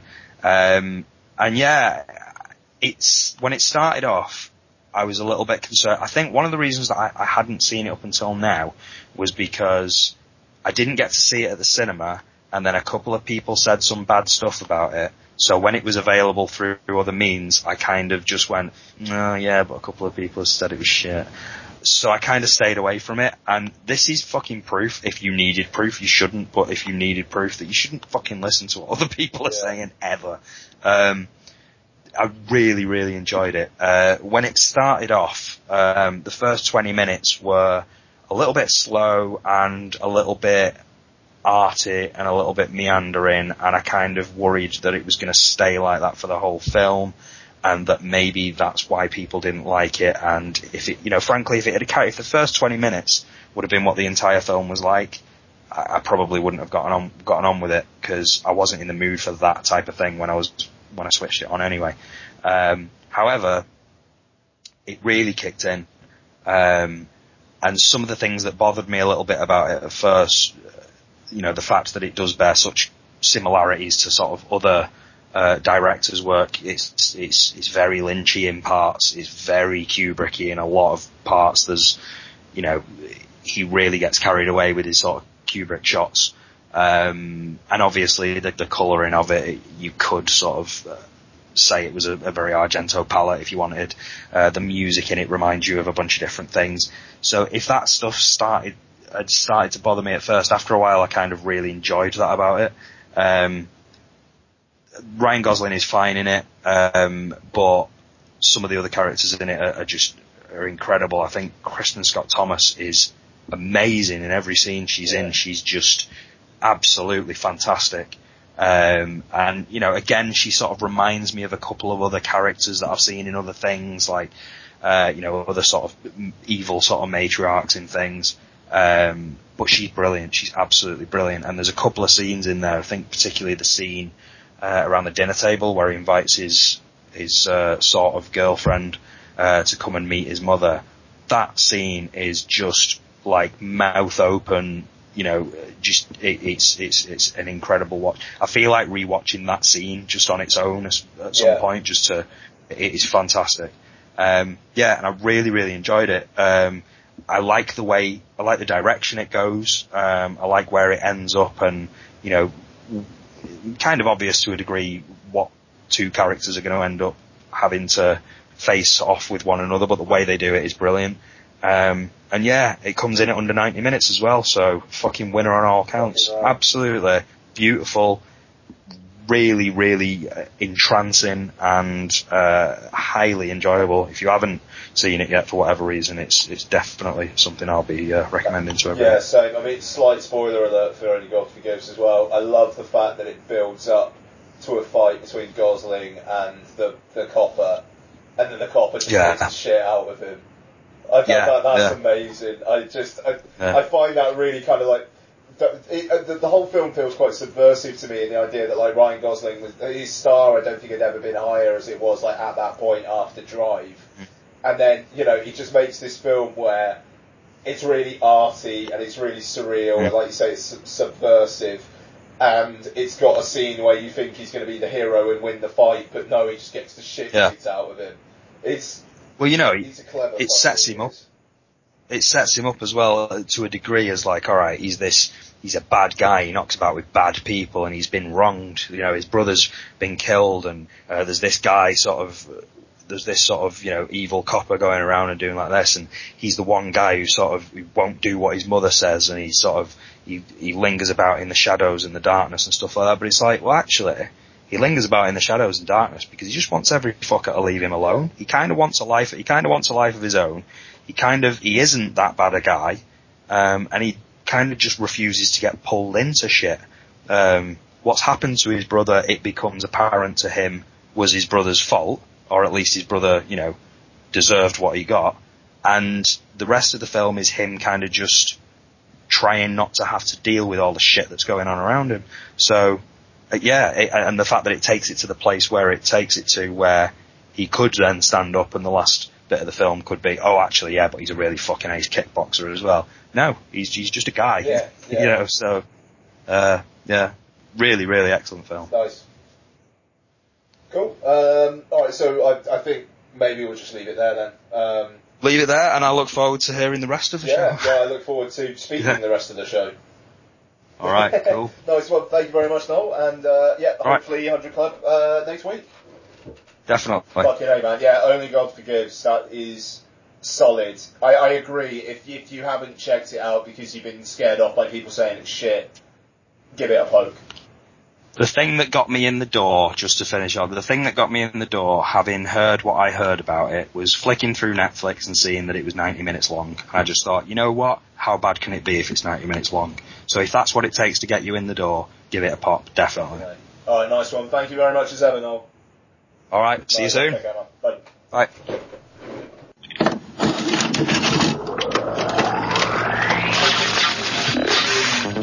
In a world without adventures in VHS the book, comes a world with adventures in VHS the book. Every journey begins in the mind. We're in trouble, Gary. This is highly illegal. In 2013, Noel Miller embarked on a series of VHS adventures that shook the world of podcasting to its very core. He's the kid everyone used to pick on. Now, through the power of the written word, he's back and ready to take those adventures to a whole new level. Described by its overzealous publisher as high fidelity for the video rental generation, and described by Mondo Movie Podcast Dan Audie as bringing the half-forgotten days of 80s video rental stores vividly back to life. It's working. It's doing itself. It's working by itself. Adventures in VHS is an immersive trip to a long-forgotten era through some of the films that defined it. An experience too terrifying for words. Available to buy now from AdventuresInVHS.com with a whole host of fabulous full-color editions showcasing the glorious cover art of the VHS era. It's the story of one man's disturbing romance with an obsolete format and the weird and wonderful films that shaped his love of movies. And if this person is listening to my voice, I urge him in the name of law and order to desist from this one-man crusade. Adventures in VHS, the book. Buy it today. I'm going to kiss you. Your very life may just depend on it.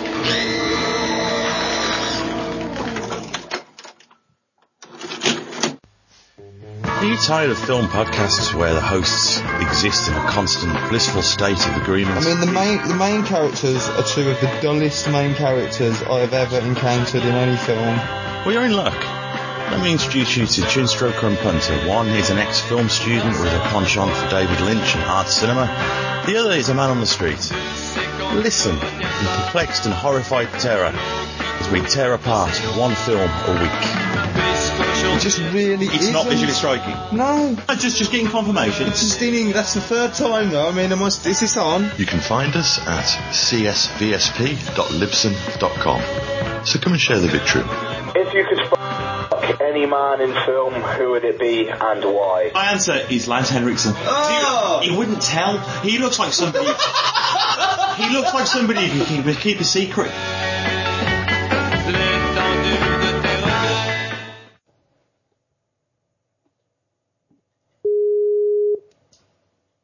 Hello, buddy. You're right. Yeah, how's it going, man? You alright? Yeah, not too bad. Not too bad. Right, we are recording. Cool. Yeah, it's a good thing I didn't put this bloody show up. I was going to do it tomorrow. Yeah, well, I would say we can add to it now. How are you wanting to do this? You wanting to just do a load of what you've been watching, then do Police Academy 5? Yeah, sounds good. Just take our time with it. I don't know, just an hour and a half or so. Probably. Yeah. Isn't it? Yeah, easy. Yeah. Free and breezy. Yeah, nice one. No other trailers really have come out, have they? Legend. That's about it. Oh, what about The Visit, that M. Night Shyamalan Ding Dong one?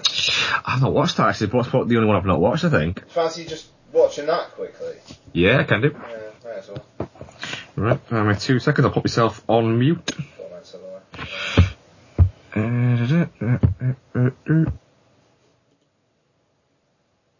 Every day it's getting close. Are you holding my camera properly? Swerve, girl. Stop, both of you!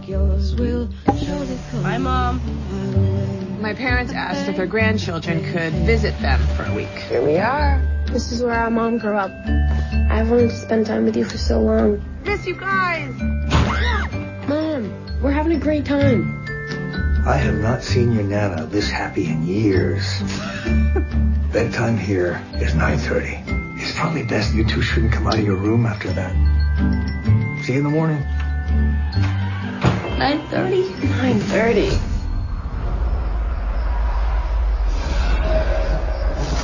What is that? It's 10:47. We think there's someone outside the door. What the hell was that? I think Nana's not feeling well. Grandmother is fine. It's like somebody talking in their sleep. What's he doing? They're weird during the day. They're just cleaning it. And even weirder at night? Mom, there's something wrong with Nana and Papa. They're just old. Bear with it for a couple of days.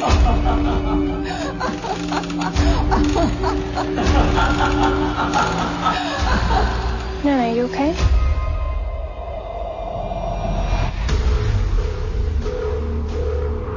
They're hiding something. It's just the end of your trip. I'm sad it's all over. I'm gonna get you. Papa! Let's make it a perfect night. What is that? Mom, you need to come right now.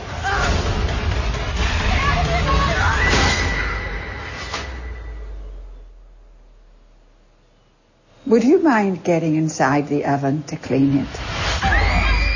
Stop! Nana, stop!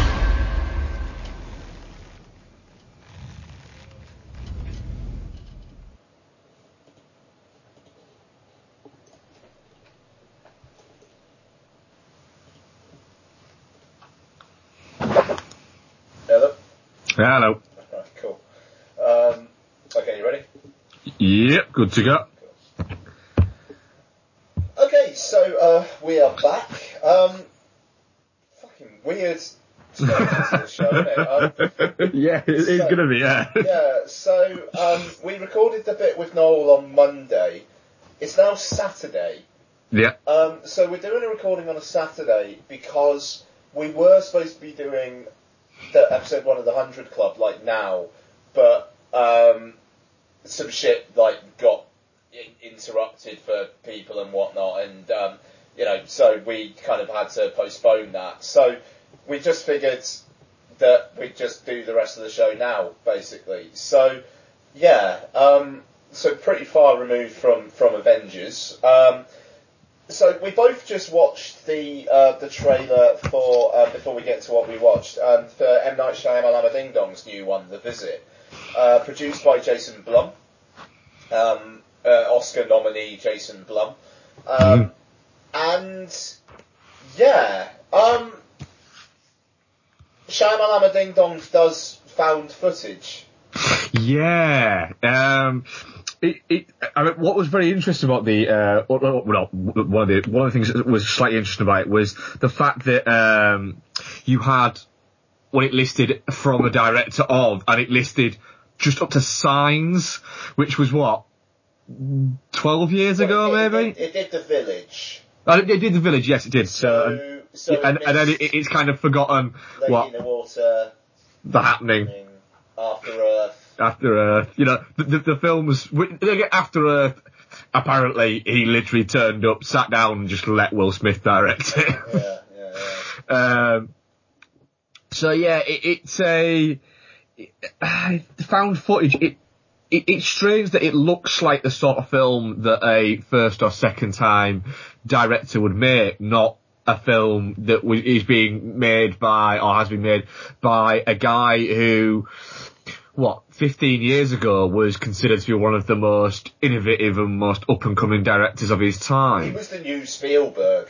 When The Sixth Sense came out, that's what everybody was calling him. What are your thoughts on Sixth Sense? Because I've never got the love for it, to be honest. I think I've seen it once, and it was so long ago that I don't even remember it, to be honest. Yeah, I've seen it twice. I saw it once in the cinema, and then I saw it again on DVD about 4 or 5 years later, and I've just never been able to see the fuss about it. Yeah, I don't know, I mean, it's interesting. I mean, Unbreakable, I think, apart from that film's music, that film is great. Yeah, I enjoyed Unbreakable, yeah. It took me a long time to watch it, because I'm not a M. Night Shyamalan fan. So it did take me a long time to watch it, but I did actually quite enjoy that one.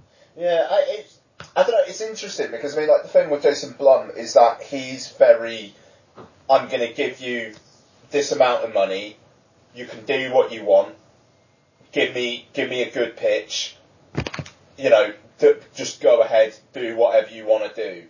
And the fact that M. Night Shyamalan Ding Dong is working with him, that's interesting just because he does give his directors a fair amount of creative control as long as they stay within budget. It's why I'm a fan of Jason Blum. Frankly, for me, he produced Rob Zombie's best film with Lords of Salem. I was about to say the Lords of Dogtown, but I was like, that's wrong. That would have been a different film. And with James Wan, he kind of resurrected his career with Insidious, gave him like $1 million and said, just go and do what you want. Yeah. So if he's doing that with Shyamalan, then that could be interesting because pared down Shyamalan could be good Shyamalan. My worry always is with him. I think he finds it hard to rein in his ego, and he seems desperate to just keep on proving that he is like this innovator and that he's one of the greatest kind of writers of his generation and one of the greatest directors of his generation, and he's not really. And I did think that there was points of that where it looked super fucking generic. The thing is, it's either going to work really well or be a train wreck. I don't think it's going to be in between. You've got that bit at the end where the grandmother says to her in all seriousness, would you mind getting in the oven and cleaning it? And it just, that moment in the film is either going to be really creepy or it's going to be Mark Wahlberg talking to a plastic plant.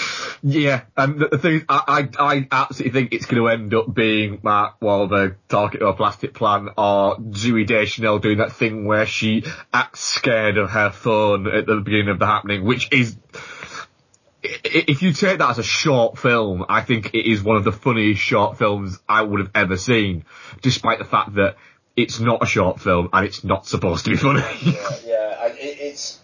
This is going to be interesting.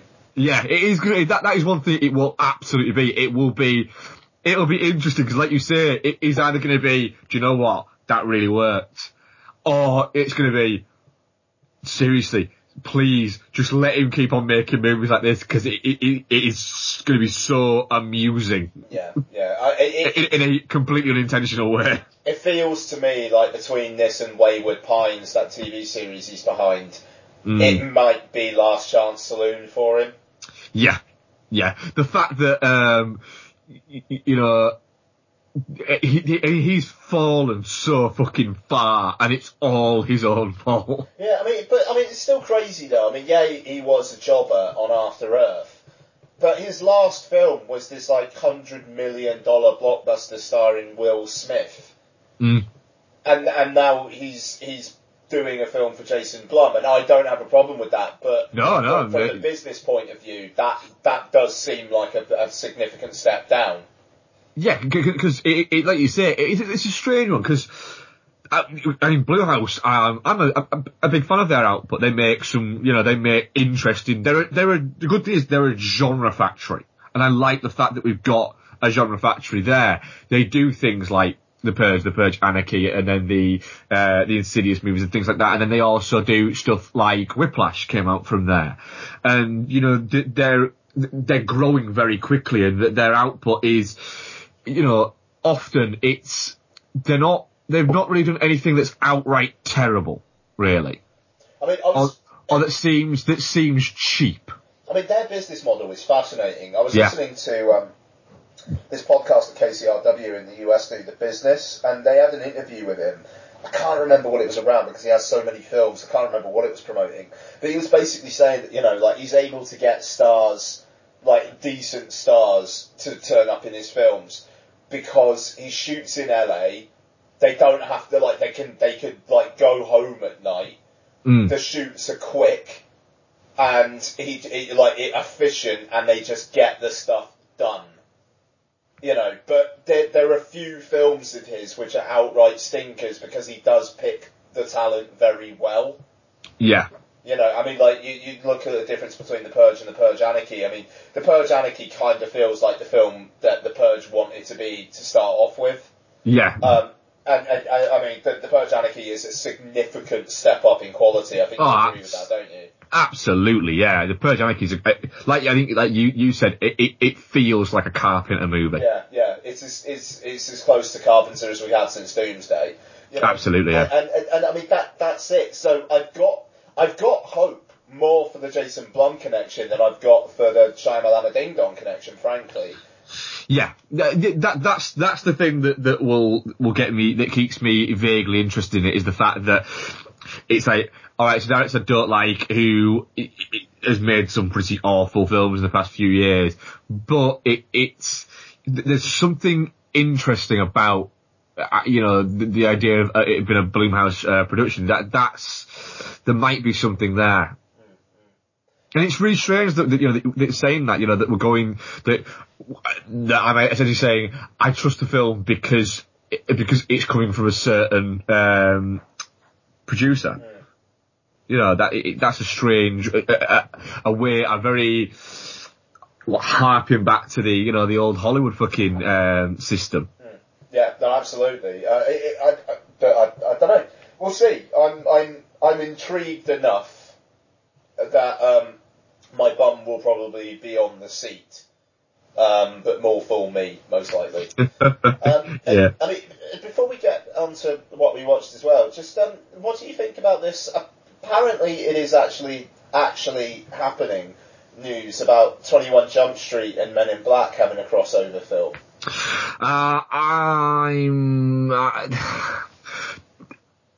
The two worlds are too far apart.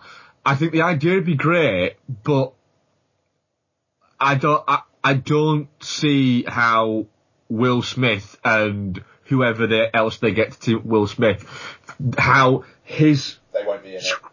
They're not going to be in it? I don't think they'll be in it. I think it's going to be Jonah Hill and Channing Tatum just in the Men in Black universe.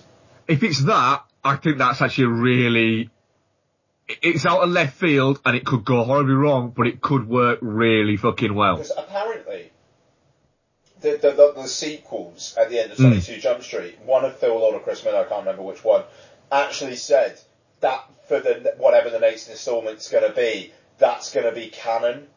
they actually will have done all those things.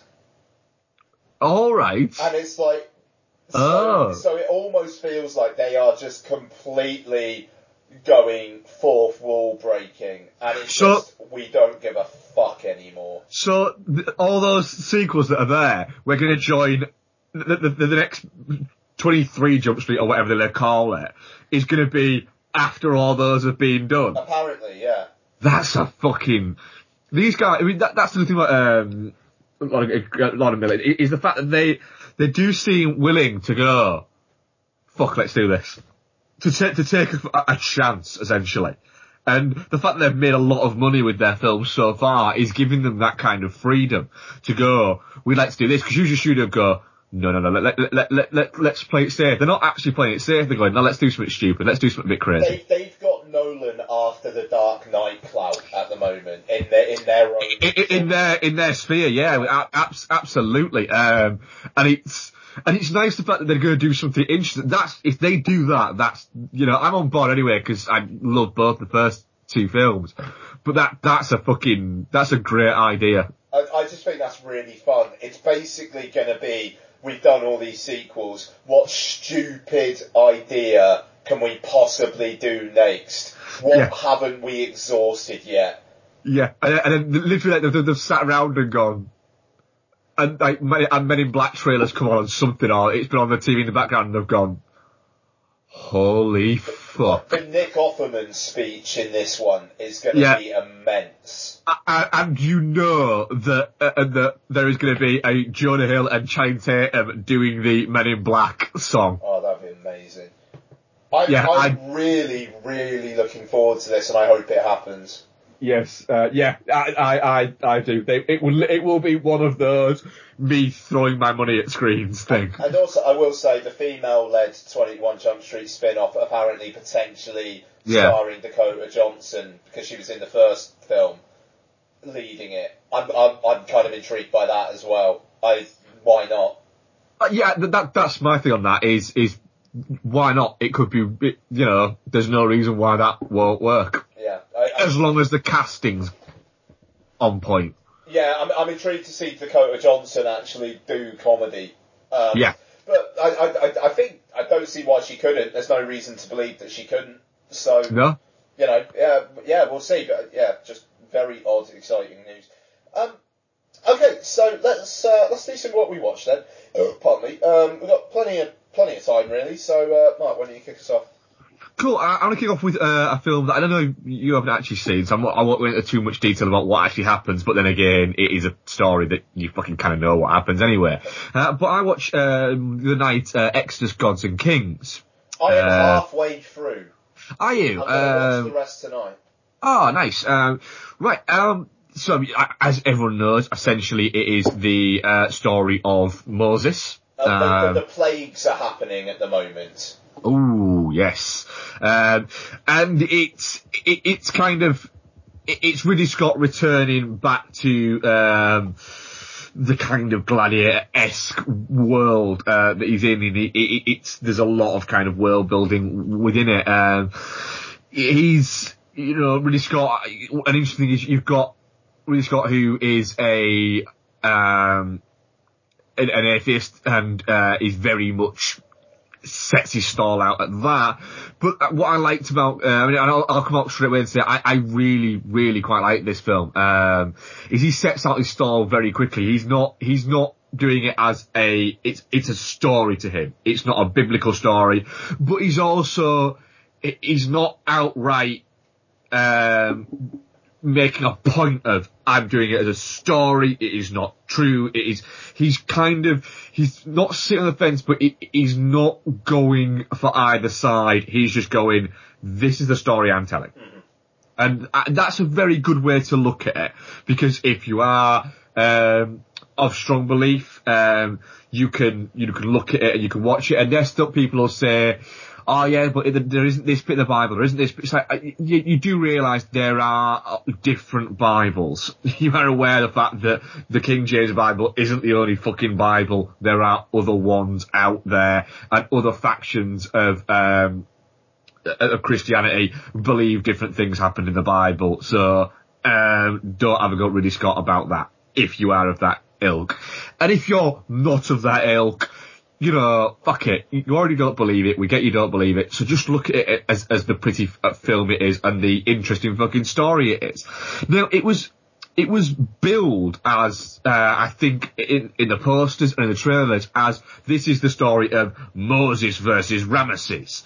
And it's not actually really like that in the film. It's kind of, there's a lot more to it, and that's surprised me so far. Obviously, I don't know how it ends, but the way that Ramesses is sketched out by this prophecy at the start, like how that's playing out, but then it's basically, he's building a massive statue to himself, but he also wants to protect his family. You know, that little bit with his kid where he kisses him and he says, "Oh, you sleep so well because you know you're loved. I've never slept that well." That, you know, it's just a nice character moment that I kind of went into this thinking Joel Edgerton was just going to be evil. Yeah, and that's the good thing about it is, and you know, and that's why I thought it was that you would get the goodness of Christian Bale, and he wants to just do this, you know, to protect what he's found out are his people, and it's not. He can't work out whether or not, Christian Bale's character essentially can't work out whether or not God's talking to him, or if he is mad. And he's kind of treading that fine line between finding out. He thinks he is, but he also seems up at the fact that he might be just fucking mad. And, you know, the people who are following him are accepting the fact that he might be mad. And I think what you have to get past, is the fact that within the first 10 minutes, Christian Bale's accent changes 3 or 4 times. But it's a really strong performance. Joel Edgerton is very, very good in it. And again, another thing, it's visually, it's very nice, and Ridley Scott, we know he can shoot pretty. And he uses CG in a very interesting way. And it's very nice looking. I like the bits where we're closer to it. I don't like the long shots outside because they look a little bit like that game that the Walking Tits promotes. So it feels a little bit like that. I don't want to watch what it is. I don't know what that's referring to, but the game that the Walking Tits promotes. Yeah, you know, that model, I say model, she's just breasts that can walk, essentially, isn't she? I think it's Kate Upton. I have no idea who that is. Yeah, she's... let's just move on, I'm sure she's a person. I'm sure she's a lovely person, but I'll be honest, she just seems like breasts that can walk. I'm just sure she's a person. There's that, so I don't know whether is that how Game of Thrones looks at some points? In like the later seasons, sure, they're doing a lot more kind of big establishing shots, and I can get what you mean there. I mean, I will say, the Blu-ray, I've been having my digital Blu-ray prior to this, but it's now, I'm now very, very settled, and yesterday I spent about I spent over 100 quid on Blu-rays yesterday, because I'd sold some shit and got some money. Then it was burning a hole in my pocket, and I was talking to you on WhatsApp, and I was saying like, "Oh, did you buy it online yesterday? Or did you get it Prime, or did you go to a shop?" I was thinking like, I might get it, I don't know. And then I went into Sainsbury's, and they were doing this like 2-pack where it was like you buy Exodus and you get Kingdom of Heaven Director's Cut, like the 2 separate discs. It's not like the 2 discs in the 1 package or anything. It's actually the 2 separate Blu-rays. They just give it to you for 15 quid. So I just figured, well, I've been wanting to get Kingdom of Heaven for a while now, so I'll buy these. If I think Exodus is shit, I'll stick it on eBay. I'll probably get a tenner for that. Like, I was thinking like 8 or 9 quid. So if for basically £6 or £7 I've got Kingdom of Heaven on Blu-ray and I watched Exodus on Blu-ray, then I'd be happy. As it is at the moment, it'll be staying in my collection. I do have another hour left. We'll see how it goes. But what I'll say is, you'll get the amusing punniness of this later on as you get through the film, but the film absolutely doesn't go off a cliff. It stays solid throughout, and the visuals, the parting of the seas, it looks fucking great. Nice. The plagues bit is very good as well, that you're in the middle of now. That's very good. But yeah, I expected, to be honest, and it as well, it's 2.5 hours long. And at no point did it feel like it was 2.5 hours long to me. It feels like an epic film. And it's nice when you get a film that's been made to feel epic, that feels epic. And from a director I often don't get along with, I was watching it going, this is really entertaining. Just really fucking entertaining. And I was quite surprised by it. Really liked it. It's brooding, but it never feels like it's taking itself too seriously, although it is serious. It's just a really enjoyable film to watch. Does Aaron Paul get any lines at all? No, not really, to be honest. It's so fucking weird. Like, I'm sure he's had a couple of lines, but it's basically him just skulking behind Christian Bale. Do you know what? It wasn't until the credits that I went, the fuck was Aaron Paul in that? And I had to check, and I was like, Yeah, no, easily done. Yeah. And fucking Ben Mendelsohn's just great, isn't he? The first 20 minutes sold me, because you've got John Turturro as a pharaoh. Yeah. And there's a bit where Ben Mendelsohn basically offers to suck Christian Bale off. So I was just like, right, whatever this film's selling, I'm buying. Let's carry on. And yeah, I'm enjoying it. The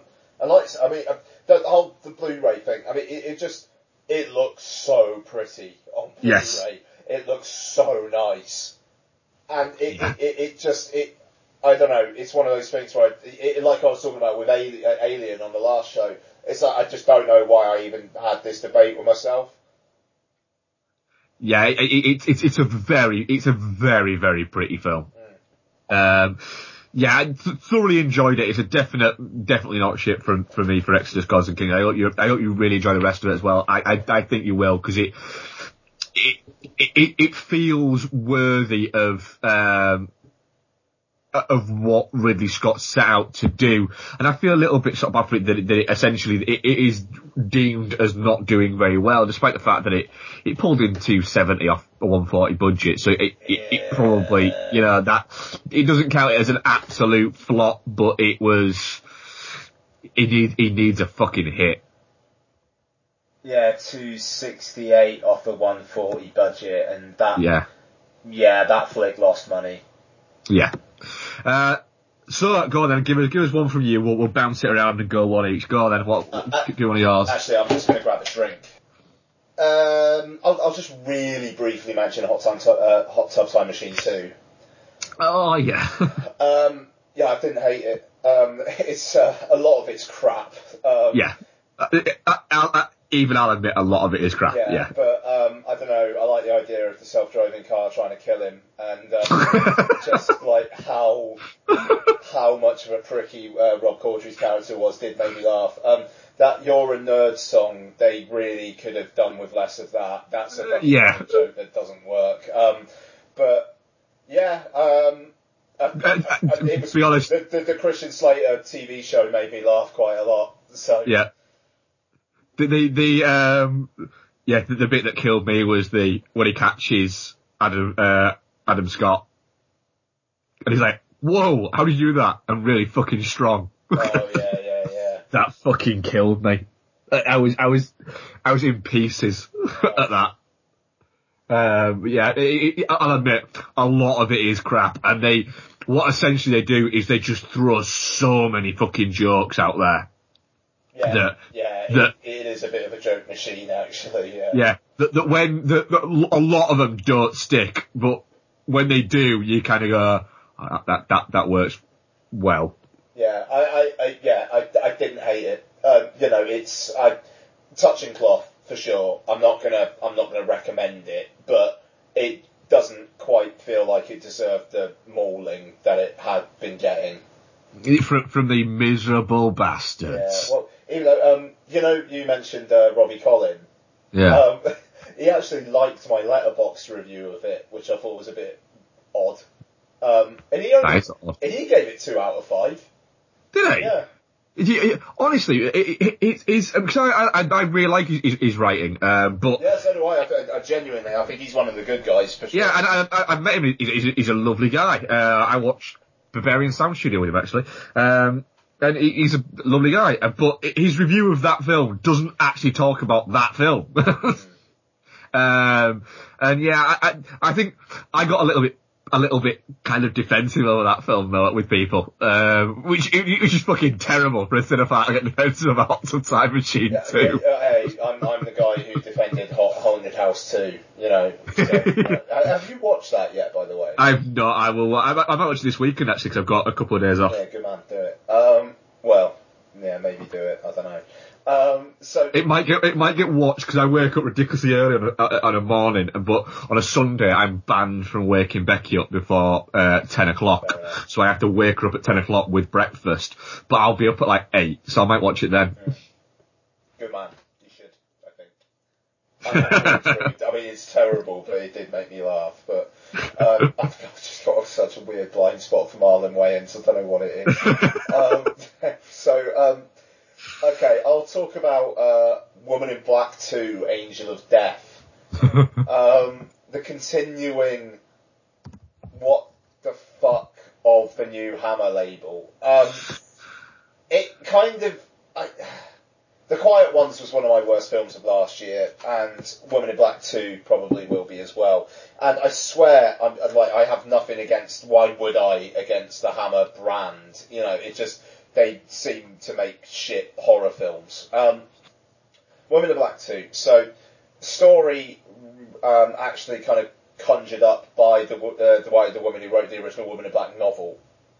So there's something there, even though it does kind of feel like they just said, right, here's $5,000, give us a one-line pitch. The Woman in Black haunts a load of evacuated children. Right, done, cheers. So basically, a bunch of evacuee kids are kind of sent to the house at Ian Welsh House because it's kind of out in the middle of the sticks and it's not going to get bombed. And the woman is there, and she kind of proceeds to try and make kids kill themselves, basically. So lovely, fun stuff. Jeremy Irvin from Warhorse turns up as a kind of a pilot who takes a liking to one of the teachers. The lead girl, I want to say her name is Phoebe Fox. I think that's right. Let me just check that. Yeah, it is. Yeah. Okay. Cool. So she's a kind of a woman with a secret, and as soon as you see the first flashback, kind of dreamy flashback sequence, you'll know what that is. And she basically has to try and solve the mystery. This film is so boring. It's so boring. It looks dark and dank and depressing, and it's the same old fucking, right, if we can work out the secret, then we can put a stop to this, but then at the end of the film, do you know what? They haven't actually put a stop to it. Oh no. Kind of bollocks. You don't give a shit about any of the characters, really.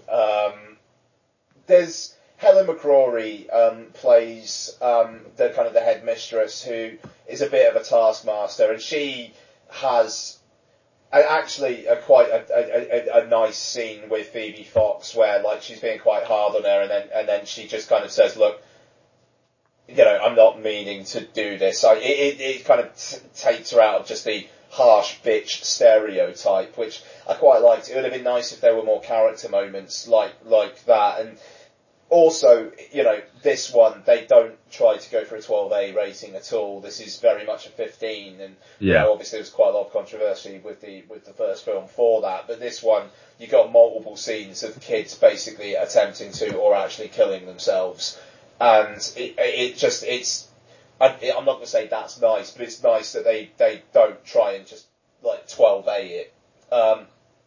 But the jump scares are insanely predictable. The mystery, who cares? It's generic horror movie number 63729. You know, and that's all there is to it. That's it. I don't have much more to say about that. It didn't really keep my attention. It was one of those ones where every now and then I just checked my phone and looked on Twitter for a couple of minutes, to be honest. And I don't like doing that. No, I run an upside down phone on silent policy now when I'm watching films. No, totally. I 100% I agree. But here I was just getting through it. Yeah, occasionally sometimes a film loses you and you go, I have to finish watching this. I know I have to finish watching this, but it doesn't mean to say that I actually have to enjoy it. Yeah, I was kind of 40 minutes in and I did kind of think, shall I just switch this off? But I didn't. And I kind of wish I did, to be honest. It's just rubbish. It's not offensively bad, but at the same time, there's nothing to recommend in it pretty much at all. No, I watched 20 minutes of it, and then luckily I had to go out, and I haven't got back to it, so. Yeah, fair enough. Okay, Mark, let's move on.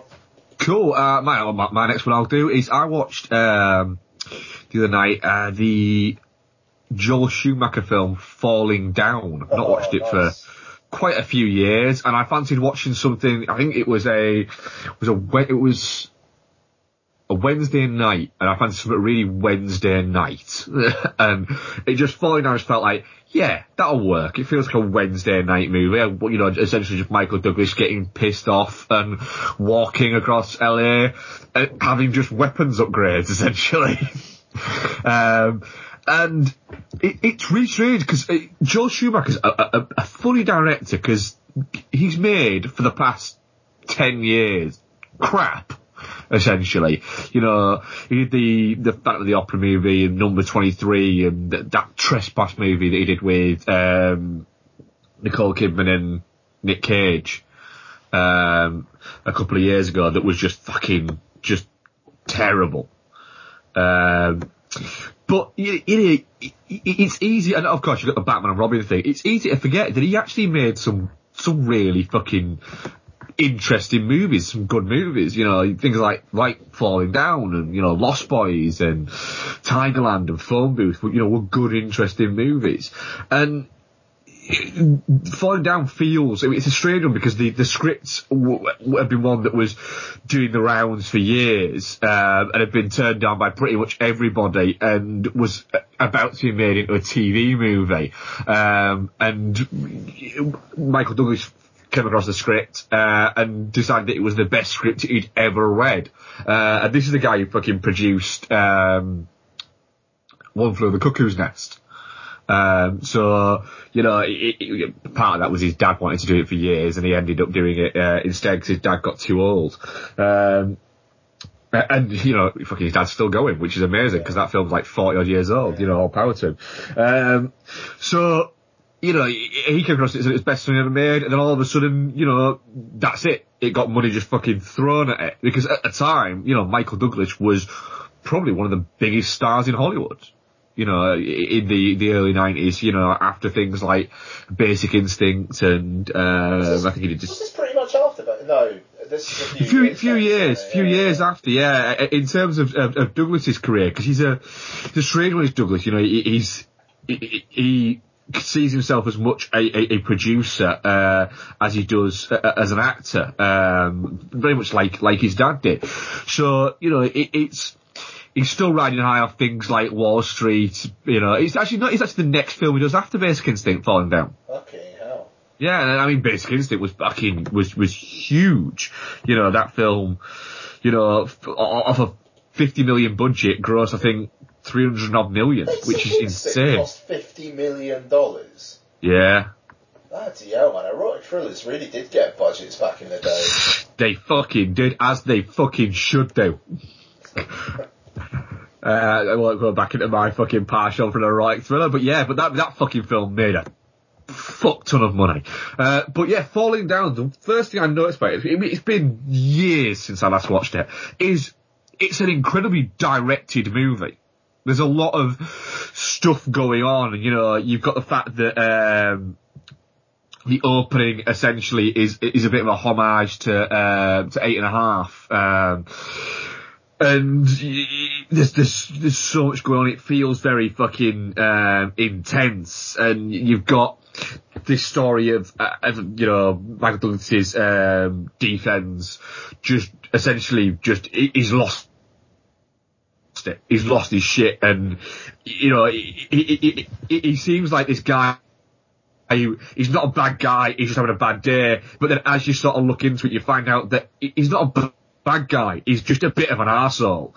And then you've got Robert Duvall's character, he's the guy who, he's not a bad guy, he's just surrounded by arseholes, as well. And then all this fucking stuff happens where, you know, he wants to buy essentially, first of all, he goes to the store and he just wants change, but the store owner basically tells him he's got to buy something before he gets it. So he wants to buy a soda, but then a Coke essentially, but he won't have enough money to use the phone if he buys the Coke, and he just loses his shit. And then he loses his shit again and again and again and again, and it just builds up to it. He ends up with a bag full of guns. And then you've got the great fucking scene of him, when those kids think that he's making a movie. And he gets out the rocket launcher, and the kid's showing him how to use the rocket launcher. And then he fires it and it goes down in the, what is it? And the kid's like, whoa, that was fucking cool. And Michael Douglas just looks and say, I just blew something up and you think it's cool, but he doesn't want to give the kid shit because it was him who blew it up. Yeah. It's 2 hours long of just watching Michael Douglas essentially just unravel more and more, and then you've got the great end scene where Robert Duvall essentially, you know, he grows the balls to prove that he is a real cop and fucking chews out his wife, who is mad. There, it's a really fun watch, and it's still, the weird thing is, it's 20 odd years old, it still feels relevant, and it still feels fresh, and it still feels like it's got something to say, and what it is saying still feels like it should be said now. And these are problems that were happening, you know, the last time, you know, you had riots, you know, big riots, in LA. And then you've got, you know, the stuff that's going on in Baltimore at the moment. And this film, I think, was actually being filmed in LA at the same time as you had the Watts riots around there. And it still feels culturally relevant. And I don't know whether that's a great thing for the film that it feels culturally relevant, or a fucking horrible thing for society that a film that is 22 years old still feels culturally relevant. Yeah, it probably is the latter. But yeah, it's one that if people haven't watched it for a while, it's a great solid midweek watch, but it still fucking feels great. The bit with the as well in the Whammy Burger, where you know, he almost accidentally kind of holds up the burger place, and he's like, just give me what is it? Just give me the burger, and then he opens the burger and he's like, really? Does that look like that? And it all works so well, and it helps the fact that Michael Douglas is just fucking brilliant, and I still think Michael Douglas is a really underrated actor. I don't think people appreciate how good a performance, a good a presence he is on screen. It's a fucking great movie, is Falling Down. Yeah, absolutely. Go on then, give us one of yours then. I was going to say, have you seen Arrow doing Videodrome? Yes, have you seen that box set looks very good. Yeah, that's insane. Yeah, someone actually have to fucking go out to get that fucking in. I used to have the Criterion Blu-ray of Videodrome, and I gotta say, I think there's more features on this. I know there's a commentary by Tim Lucas on this one. I think there was just one commentary on it, on the previous one, but like, Debbie Harry, James Woods, and David Cronenberg are on it, and I don't think Criterion have licensed that, but the Fear on Film thing, which is this roundtable with Cronenberg, John Carpenter, John Landis, and Mick Garris. Yeah, that's really good. Like really good. It's this vintage thing as well, and it's great. Bloody hell, that thing is stacked. There is loads in it, isn't there? It looks fucking lovely as well. Yeah, man. Videodrome. I mean, like, God, I remember the last time I watched that film. The first time I watched it was in film studies in uni, and I've watched it a few times since. It creeped, like body horror, man. It just body horror weirds. Yeah. The bit which that's reaching into his stomach is oh yeah. Just how the end is just in like just that kind of like dank ship. Yeah. And then you got the TV with Debbie Harry on it. It just oh my god. It's so fucking anarchic. Yeah. It's a wonderful film with Videodrome. Yeah. I mean I don't know. Arrow. I'm just all about Buckaroo Banzai. I cannot believe we're actually getting a Blu-ray of Buckaroo Banzai. Yeah. But this is the thing with with the people who are, I'm not saying that you were saying this because I know you weren't, but with the whole yes, physical media is dead. No, it ain't, because no matter what happens, maybe buying stuff like Grown Ups 2 on Blu-ray, maybe something like that will disappear, but there'll still be these independent labels that are, and Arrow are thriving at the moment as well, which is nice. Releasing sort of interesting stuff that collectors will buy, and that's where the medium will go. It'll become a collector's market. Yeah, and I think I'm ready to lock in on that. That is all good to me. Yeah, and the interesting thing there is I'm now consciously having to, when new stuff like that comes out, having to go, oh right, what do I get rid of off my list and stuff like that. So it's very interesting of that for the Club 100 Club thing. It is, I'm really enjoying that aspect of it. Yeah, I fucking Buckaroo Banzai would be in my 100. That film's amazing. Yeah, I think that years. I fucking love Buckaroo Banzai. But yeah, anyway, sorry about that. Okay, so what shall I talk about next? A Girl Walks Home Alone at Night. Comes out over here in a couple of weeks. Released by Studio Canal in key cities. But if you've got US Netflix, you can just watch it on there. This is... It's billed as an Iranian vampire western. The spoken language is Farsi, but it was filmed in the US, and one of the executive producers is Elijah Wood. Elijah Wood, yeah, I thought it was. So that's ever so slightly disingenuous, ever so slightly, and it's not made clear where or when exactly it takes place, other than the fact that there is a song by White Lies in it, so that would paint it within the last few years, I suppose. But yeah, so basically, this is quite a hotly tipped horror film. It's one of those again, basically. Directed by a Iranian American who was born in England. Yeah, Anna Lily Amirpour. Yeah. I'm very intrigued to see what she does next. So basically, story is, it's this town. You've got this guy who he's kind of like a cool dude with a leather jacket, but it's more an affectation. He's have you watched this yet? I've not watched it, no. And basically he has a car which he saved up for ages, and basically I think it's his dad, or at least like a friend of his, basically owes this local bad guy a load of money. The bad guy takes the car, but then a vampire girl is about, and she kills the bad guy. Our guy kind of comes across his stash and starts selling it, and eventually he meets the vampire. And they're two kind of loners, and it's a bit of a, well, will they, won't they, and will she not bite him kind of thing. Really, really, really gorgeous film. Shot in black and white. And it's just incredibly evocative. It's the things they do with shadows and shading is really, really lovely, and it conjures an atmosphere like no one's business. As does the soundtrack, which is kind of just like it's kind of like quite cool, kind of like synth, kind of dance pop type stuff.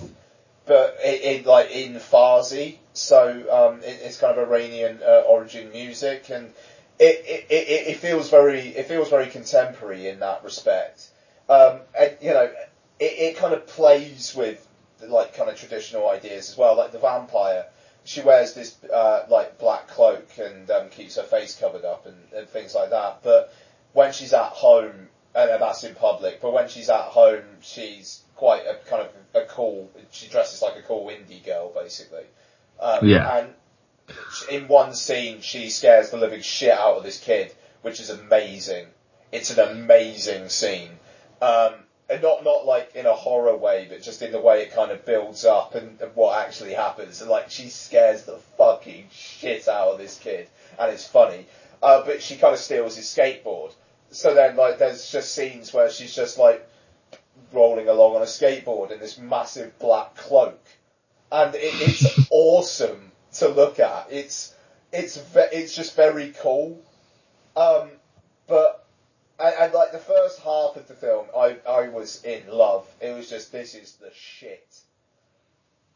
Then the film doesn't really have anywhere to go, and it does what felt like at least half a dozen scenes that in normal speed would play out within 30 seconds, but they just do it all in slow motion, and it's kind of like in silence, and so it takes about 3 minutes instead.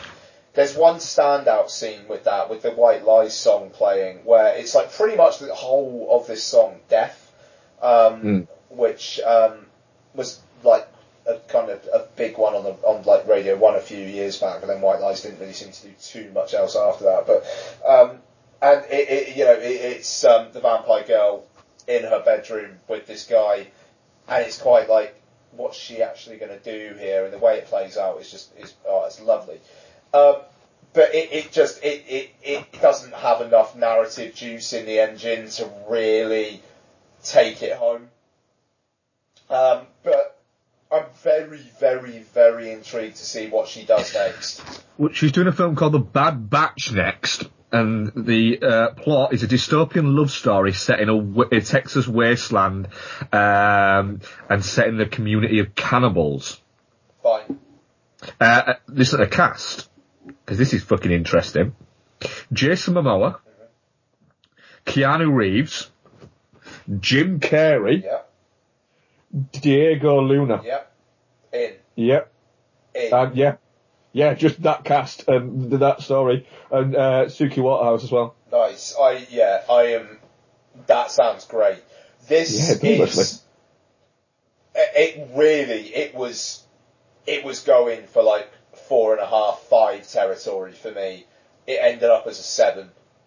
7's still solid, isn't it, for that type of film? Yeah. Well worth a watch. It's well worth a watch. Yeah, I will be absolutely getting to it. And I think maybe on future watches, I could maybe see myself getting a bit more comfortable with the second half. Now I know where it's going. But there are great standout scenes. I will say as well, last night when I watched the second half, I had a few drinks. So maybe I didn't watch it in the best frame of mind. But at the same time, I was buzzing after the first half. So I was in. But it just dropped off for me by the end. And like, to be fair, I'd had a few drinks and I watched the first half hour of Exodus and I was like into that. So, you know. But yeah, it's really worth a watch. Obviously, if it's playing key cities in the UK, it's probably not going to be too many places you're actually going to be able to see it. But hey, if you've got Netflix, you can watch it on there. And I'm not going to feel bad about watching it on Netflix instead of having a really hard time finding it theatrically in the UK. Sorry, I'm not. No. Netflix is available there to watch. Yeah. So, I'm not gonna. Fuck it. yeah, that's a whole argument. But anyway, Mark, go on. Let's have another one. Okay. I watched for the first time in maybe 10 years. Mulholland Drive the other night. Nice. Yeah, I watched that a little while back. Yeah, it's one of those films where, I mean, I'm a huge Lynch fan, but I'm not an often watcher of his films. So, whereas somebody like, for instance, Martin Scorsese, I could watch pretty much any of his films once a fucking month and still get a lot out of it. And I actually do watch a lot of his films a lot. But with Lynch, they're quite intense to watch. So, although I adore Mulholland Drive, it's not a film that I will watch once a year or anything like that. It's something that I will watch once every few years. Because I don't want its power to be something, or its impact and the way it makes me feel to diminish or to dilute over time. And I'm the same way with Blue Velvet. But then I have these moments where I'll go, I want to watch Mulholland Drive tonight. And with that'll be it. I'll have to watch it. And I got that, the other night, whereas I want to watch Mulholland Drive tonight. Watched it, and it's amazing how I've kind of forgotten how similar in tone, and it is to things like Twin Peaks. There's a lot of, the score is very Peaks-esque, and originally, it was going to be a TV series. Sorry, what's that? Indeed, yeah, sorry. So it was originally going to be a TV series. And it does feel like it's played out like that. It's got that mystery element that we start with. We have Laura Harring's, character, waking up, in the crash and then waking up and, having amnesia and everything like that. And it's the mystery of where did she come from? Where was she going? Why did... Exactly, yes. Which would have been a great, which would have been, they probably should have fucking done that instead of crying. It'd have lifted that scene. So, fuck that. Do you know what? Wouldn't have surprised me with, Lynch. It's a fair point, that. Yeah, and it's one of those where, it's that greatness of Lynch, of where he drops this thing. You have that fucking gorgeous scene, the scene that I just referenced there, where you have Rebecca Del Rio, singing completely a cappella, crying, and in Spanish, and it is an unbelievably haunting scene, and then it collapses, and then the box appears, and then from there it takes that Lynch turn where it just goes off on one, and that's the moment really where you'll either go, this is Lynch, this is what happens. You either go along, or you'll go, no, lost me, what the fuck's going on now? And both are perfectly fine ways to view it. There's no wrong or right way to look at a David Lynch film. And it's great the fact that Lynch knows what it means. Lynch knows why it's happening. He in his mind, it has a logic step, and it feels to him linear. Was it you or Mike who WhatsApped that thing where someone asked David Lynch to explain something, and then David Lynch was just like, no.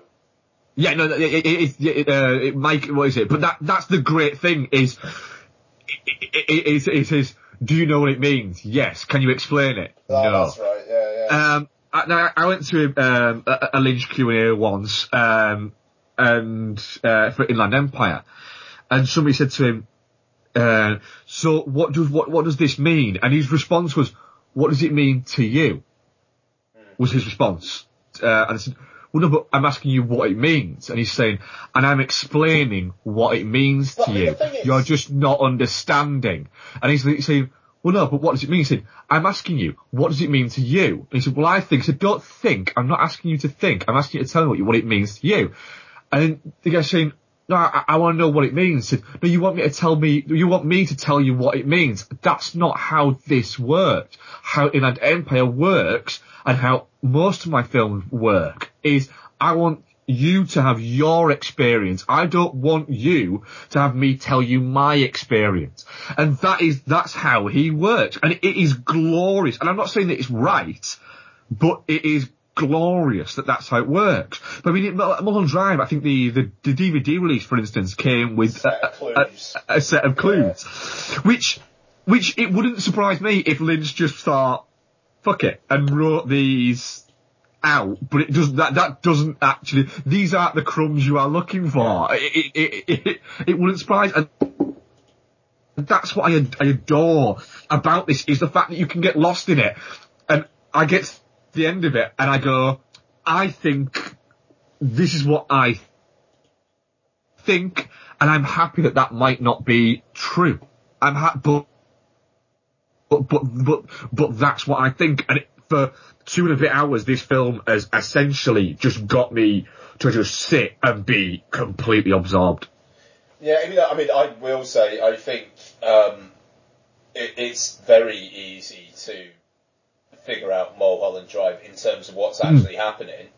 Just, I mean, like, it's in terms of the overall thing. I mean, what it all means, maybe not, but yeah, it's basically Naomi Watts' character is on death's door, and she has these hallucinations before she fucking dies.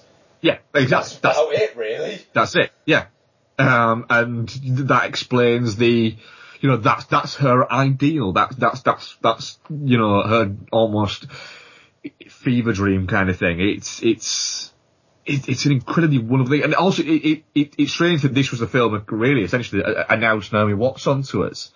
And it's a very, the two Naomi Watts we get in this are very different, and they're very well played, and they feel perfect for each world that they're set in. And of course you've got the wonderfulness of just some sheer, just beauty in this movie, and this starkness, and just this dream world that it creates. The scene where the guy's walking towards the dumpster, you got the wall thing, and he's saying, there's something behind it, and there's something there, and then it appears, and you just go, fuck, I knew it was gonna happen, and it still fucking terrified me. Lynch makes wonderful horror movies that aren't horror movies. Because I think you could argue to an extent that Mulholland Drive is a horror movie. And I absolutely maintain that Fire Walk With Me is a horror film. Yes. Yeah. Yes. Fucking Fire Walk With Me is bloody terrifying.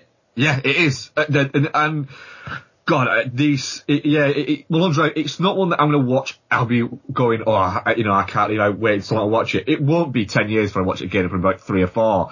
But fuck me, that's an incredible movie. It really is an incredible movie. And when people say, I really hope Lynch makes another film before he dies, that sounded terrible, but it's just because, he might not. He's getting up there. I mean, he's in his late 60s. Yeah. I hope he doesn't die for a vast amount of years. I don't expect him to either, but he does smoke a lot. But then again, fucking hell, Harry Dean Stanton smokes a lot, and that guy fucking is pushing 90. But, I hope Lynch makes another film if he has another idea. Yeah. I don't want him to just make a film for the fucking sake of it. I want him to have an idea. Yeah, I mean, he won't make a film for the sake of it. No, I know, he'd never make a film for the sake of it. Christ, no. So yeah, Mulholland Drive, oh my God, it's magnificent. It is fucked up how far away we are from Inland Empire, though. When was that, 06? Yeah, I think so, yeah. Inland Empire, man, I came out of that film, when I watched it at 1 a.m, and I was confused, didn't know what had happened to me. Oh, God, man, I watched that film, The Watershed in Bristol, and it was just like, it was one of the ugliest things I've ever seen on screen, just like that video blown up. Yeah. It was horrible to look at, but you left that film in a fucking trance, man, I swear. Yeah, it's so weird. No, God, actually, the Mulholland Drive was the first film I ever saw at the Watershed. The Watershed's like a bit of a cultural touchstone of Bristol for film, really, and it was the first film I ever saw there. And then I went for pizza at the Pizza Hut with my friend Andrew Taylor. He won't be listening to this, but discussed it, and massive head fuck. It was about, God, I think I was, 16, 17 at the time, and it's just like, that's, oh man, that was the age to get into Lynch. Fuck. Yes. Yeah. Jesus Christ. I'll just talk about one more briefly, because I'd like to be done by 9:30, and we've still got Police Academy 5 to get to, so... I'll just say... I'll just do two really quickly. Supermensch, Legend of Shep Gordon. I watched that. Yeah. Fun. Yeah, really fun. I really enjoyed it. Yeah, last 20 minutes where it kind of gets into health scare bit was a bit whatever, but a lot of the stories were really entertaining. The story of him sharing a cat with Cary Grant. It's random. It's fucking awesome. What was the cat was called something really random as well. I can't remember what it was, but like that is a fun film. That is a fun film, and but you liked it, yeah? Yes, absolutely. I like the fact that essentially it was Mike Myers making a film about his friend and his manager, just because he wanted the world to see that this guy's a really nice guy. Yeah, no, absolutely. Good on him. And I watched Cobain Montage of Heck, which was really good. It's an authorised thing, so it doesn't kind of get quite as deep as you want it to, really. Like, it ends at a weird point, kind of before Cobain actually kills himself. There's just a screen at the end. It says, 1 week later, Cobain took his own life. He was 27 years old. It's just like, oh, right, okay. We're going to get anybody's reactions to that or anything, but we don't. And that feels like there's something missing there. Also, Dave Grohl's not in it at all, apart from archive footage, and that's weird. But, he's doing his own thing and whatnot. Some interesting stuff from Courtney Love in there, and some really heartbreaking, home video footage. But there's also some really interesting animated stuff, that kind of there's some stuff that looks like Waking Life. It's like him actually doing actual audio diaries, so it's animated him kind of chatting, and which is odd, but it's really worth a watch. I'm very much looking forward to it from coming from being a Nirvana were a very big part of my youth, and I still listen to them now. Yeah, totally. No, absolutely. So, I'm done. Cool. Okay, any more for you? I'll very quickly. I watched The Last Seduction as well, again for the first time in the last number of years. The Blu-ray for that doesn't. It looks very nice. It's the best it's ever looked, but there's quite a lot of grain, I'll say. But yeah, The Last Seduction, I think, is one of the great underrated 90s noirs. It's a fantastic film. Just with a great central performance from Linda Fiorentini. She just plays such a fucking bitch, which is great. Good stuff. Okay, cool. So we will. I'll tell you what. We'll do a little bit of feedback just because I opened up the Gmail box before we get to Police Academy 5. Have we been insulted again? Yeah, so it's Rolf, again, bless him, who's been having a bit of a debate about the 100 Club with Noel on Film Rant, and he's here again. Okay, dear sirs, I got to rant again, sorry. But you do know you and your show are awesome already, no need to elaborate, fair enough. Thank you very much. Thank you. What I will elaborate is Noel's idea of Club 100, which is bullshit. This idea can only fail. I've read Mark's thoughts on Film Rant about his opinion on the club, and I know where you're coming from. I also bought loads of DVDs and rebought many titles on Blue. I am also a film collector, having immense storage troubles, 1,500 DVDs and 1,000 Blues, but how on earth can you narrow down a collection to just 100 titles? The answer is simple, you cannot. Not if you truly love movies and will watch movies still to come. For every new movie you love, you've got to kick another one out. Well, no. You could love more than 100 films. So, and it will hurt, as this will be an ongoing process, and one day, my friend, you'll kick yourself in the balls about how stupid this idea ever was. Why pick a number? Just get rid of the movies you don't consider must-haves. I also have titles I will never watch again, or haven't even watched yet, and most probably never will. Those can happily leave. But my love for movies doesn't stop at a number, and that's coming from a guy who's a list fetishist and reevaluates his personal top 100 once a year, and coming back to the space problem. I bet you can easily store more than 100 titles in your home, kids or no kids. My assumption is that it's more about creating a list of 100 titles you love, and not about how you want to reduce your collection that radically.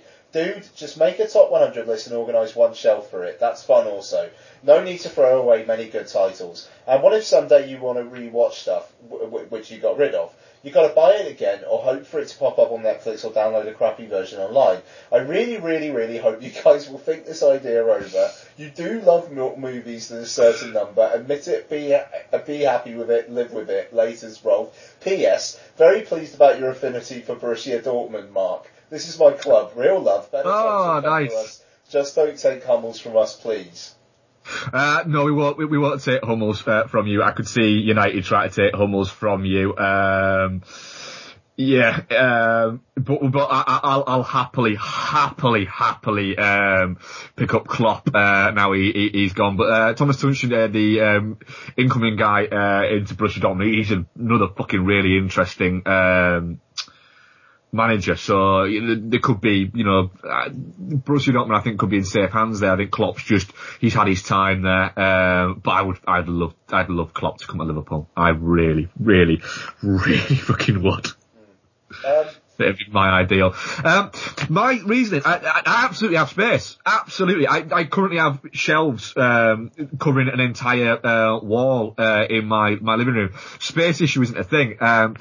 It is. It's the challenge. That's the thing that gets me with the 100 Club thing. It's the idea and the challenge. And the problem is, I will buy, for instance, one of the Blu-rays I sold was the movie Push, the Chris Evans, Dakota Fanning movie. Oh yes. Yeah. See, now the thing is, two things. One, this will stop me from buying Push just because I saw it for £3 in Asda on Blu-ray and thought, oh, that's fuck it, £3. You can spend £3 on nothing nowadays, can't you? And I thought, I'll get a fucking movie out of it. It'll stop me doing that. So I have that £3 to buy other things. It also will convince me to search out my perfect version of a certain movie. And but the big thing of it is it's the challenge. But I wouldn't have got rid of Push. It'd have just sat there. And it'd have done nothing. Whereas somebody else might actually get something out of that. I sold that and I got like £2 for it. So It's actually not bad for Push. Yeah, it's not bad. I'm happy with that. But the person who bought it there might actually go and really fucking enjoy it and watch it over and over again. So that Blu-ray will achieve what it should do. It will entertain someone rather than just sitting and collecting dust on my shelf.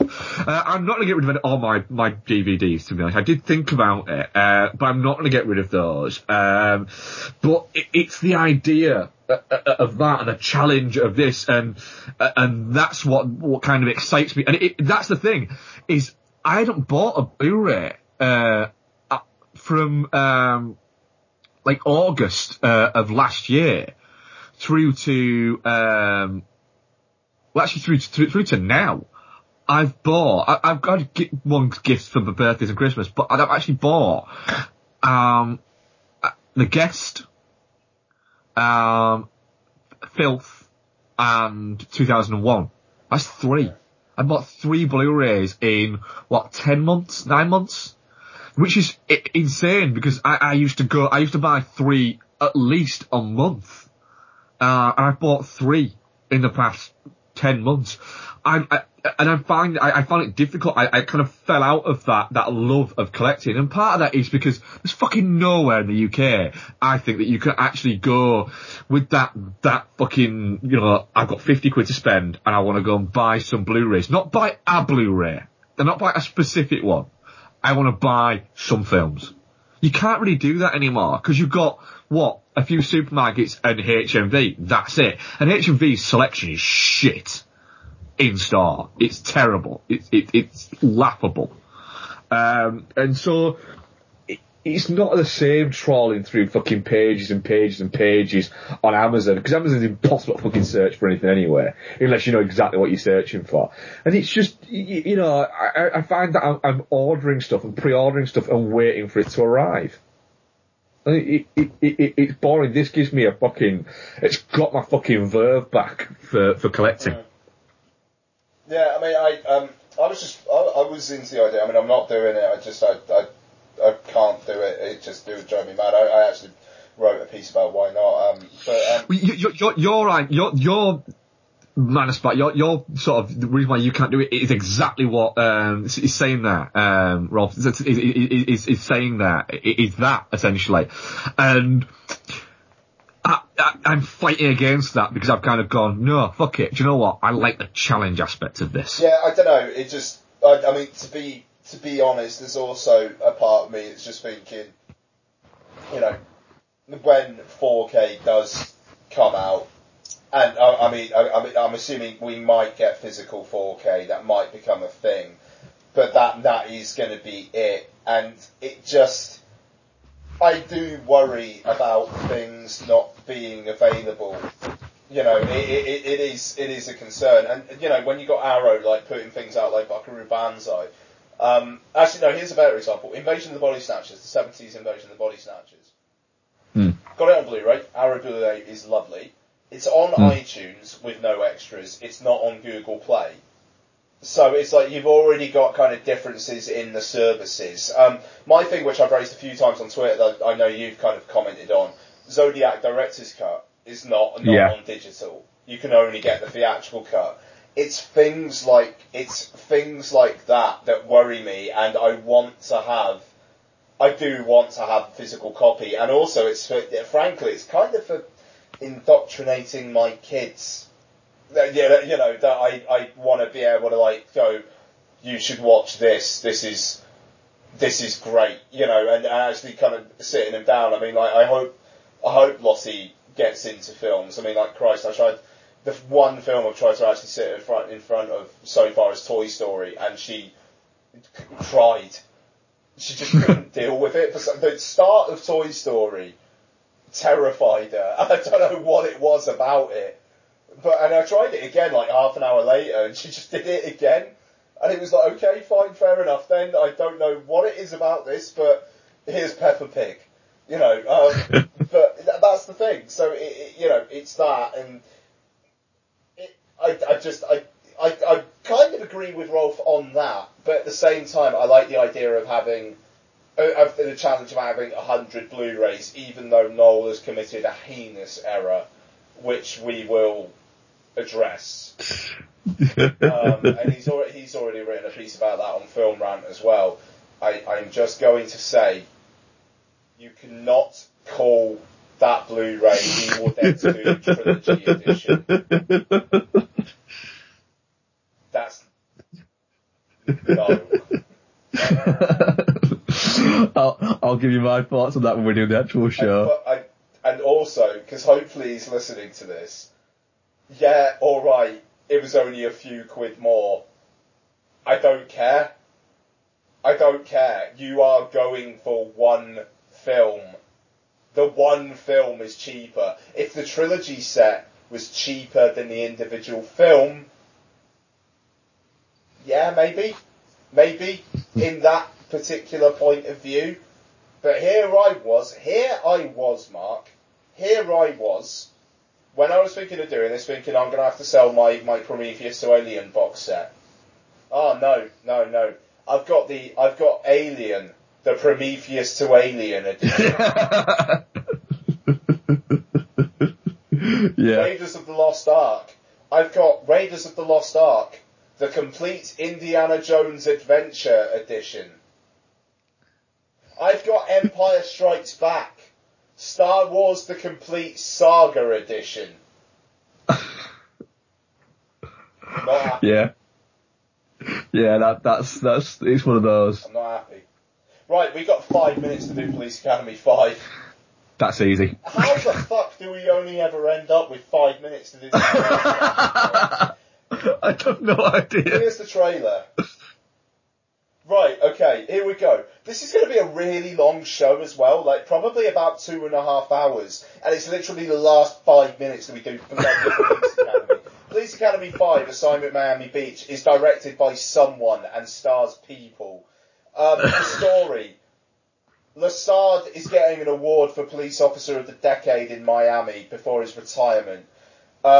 He goes out to Miami Beach along with everybody else but minus Mahoney, who I'm assuming died in a mysterious boating accident. And now Lassard gets his bag switched with some gangsters and hilarity ensues. Yeah. Mark. That's it. One thing I like about Assignment Miami Beach over the other ones is there's a very clear villain from the start. Whereas in the other ones, there's not. You're spending the time with the people, and then they have an adventure at the end. The whole of this film is an adventure. We were saying before, so the ones that Gutenberg was, you wouldn't notice him if he wasn't there, and the Matt McCoy, the character essentially was supposed to be Mahoney, and he'd moved to Miami and was working in Miami. They then rewrote it so it was that, and I bet they barely even fucking rewrote any of the actual lines or anything like that. I think Gutenberg was making 3 Men and a Baby at the time, which is why he didn't do it. And he's actually, in interviews before has spoken that he probably could have done it and could have squeezed it in and worked around it, but he kind of didn't want to do another one, and he kind of regrets doing that. Well, yeah, because your career went to shit after it, let's be honest. So yeah, it's 90 minutes. It's fun, it's stupid, it's flimsy as fuck, there's the usual jokes there, but I actually kind of probably enjoyed it the most out of the sequels we've watched so far. Yeah, I'd go with that. The new location helps. Yeah. The more of the focus actually being on the ensemble, I think, is good as well. Like, Hooks gets more to do in this than I think she's done in any of them since the first. Tackleberry gets a little bit sidelined thinking about it. He does a little bit, yeah, but there's more Lassard, and he's really quite really funny. Though. Yeah, like that fucking bit where he's got the camera. And, oh my god, what's it he says? He's filming that girl, and he says, "This will come in very useful. This presents some exciting opportunities." That's it, yeah. And it's just like, what does that mean? It's like, are you going to make a sex tape? It's amazing. Like, you dirty man, Lassard. Oh my. It's not like he's even saying it in a particularly pervy way. It's a very matter-of-fact Lassard.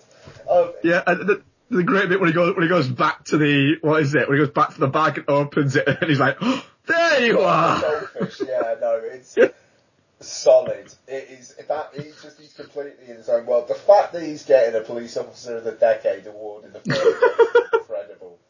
Yeah, I mean, that's the thing. I mean, it's actually quite fun to watch. Again, it's the second film that ends in them racing to save someone by getting be on a chase on the river. Yeah. Like the third one, they're on speedboats and shit, aren't they? And this one they're on the wind boats. Yeah, it's I mean, in that way, it's quite lazy, but I don't know. It's not as nutty as the like the fucking Nazi biplane or whatever that was in part 4. But that's the thing. I mean, like the Mahoney replacement is whatever, and like the girl, like the Kim Cattrall kind of replacement is whatever. But it you know, it's fun to see Hightower, it's fun to see Lassard, it's fun to see Hooks. And what is quite amusing about the casting in this one is the fact that Bobcat Goldthwait couldn't agree financial terms on it meant that we didn't get Zed coming back, and they worked out that, well, if we haven't got Zed, there's no point having Sweet Chuck, so they just didn't bring him back. Right, I mean, you just assume that they like murdered each other in a murder-suicide thing or something, don't you? So. Yeah, or Sweet Chuck is currently living as Zed's kind of slave.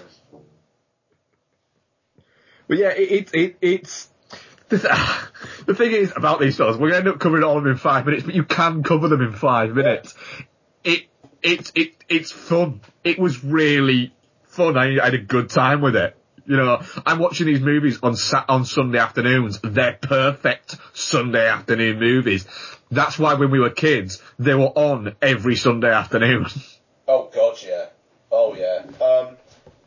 I mean, I think that's probably where I remember watching these. You know. Yeah. But I don't know. It's Oh, sorry. I've got something in my ear.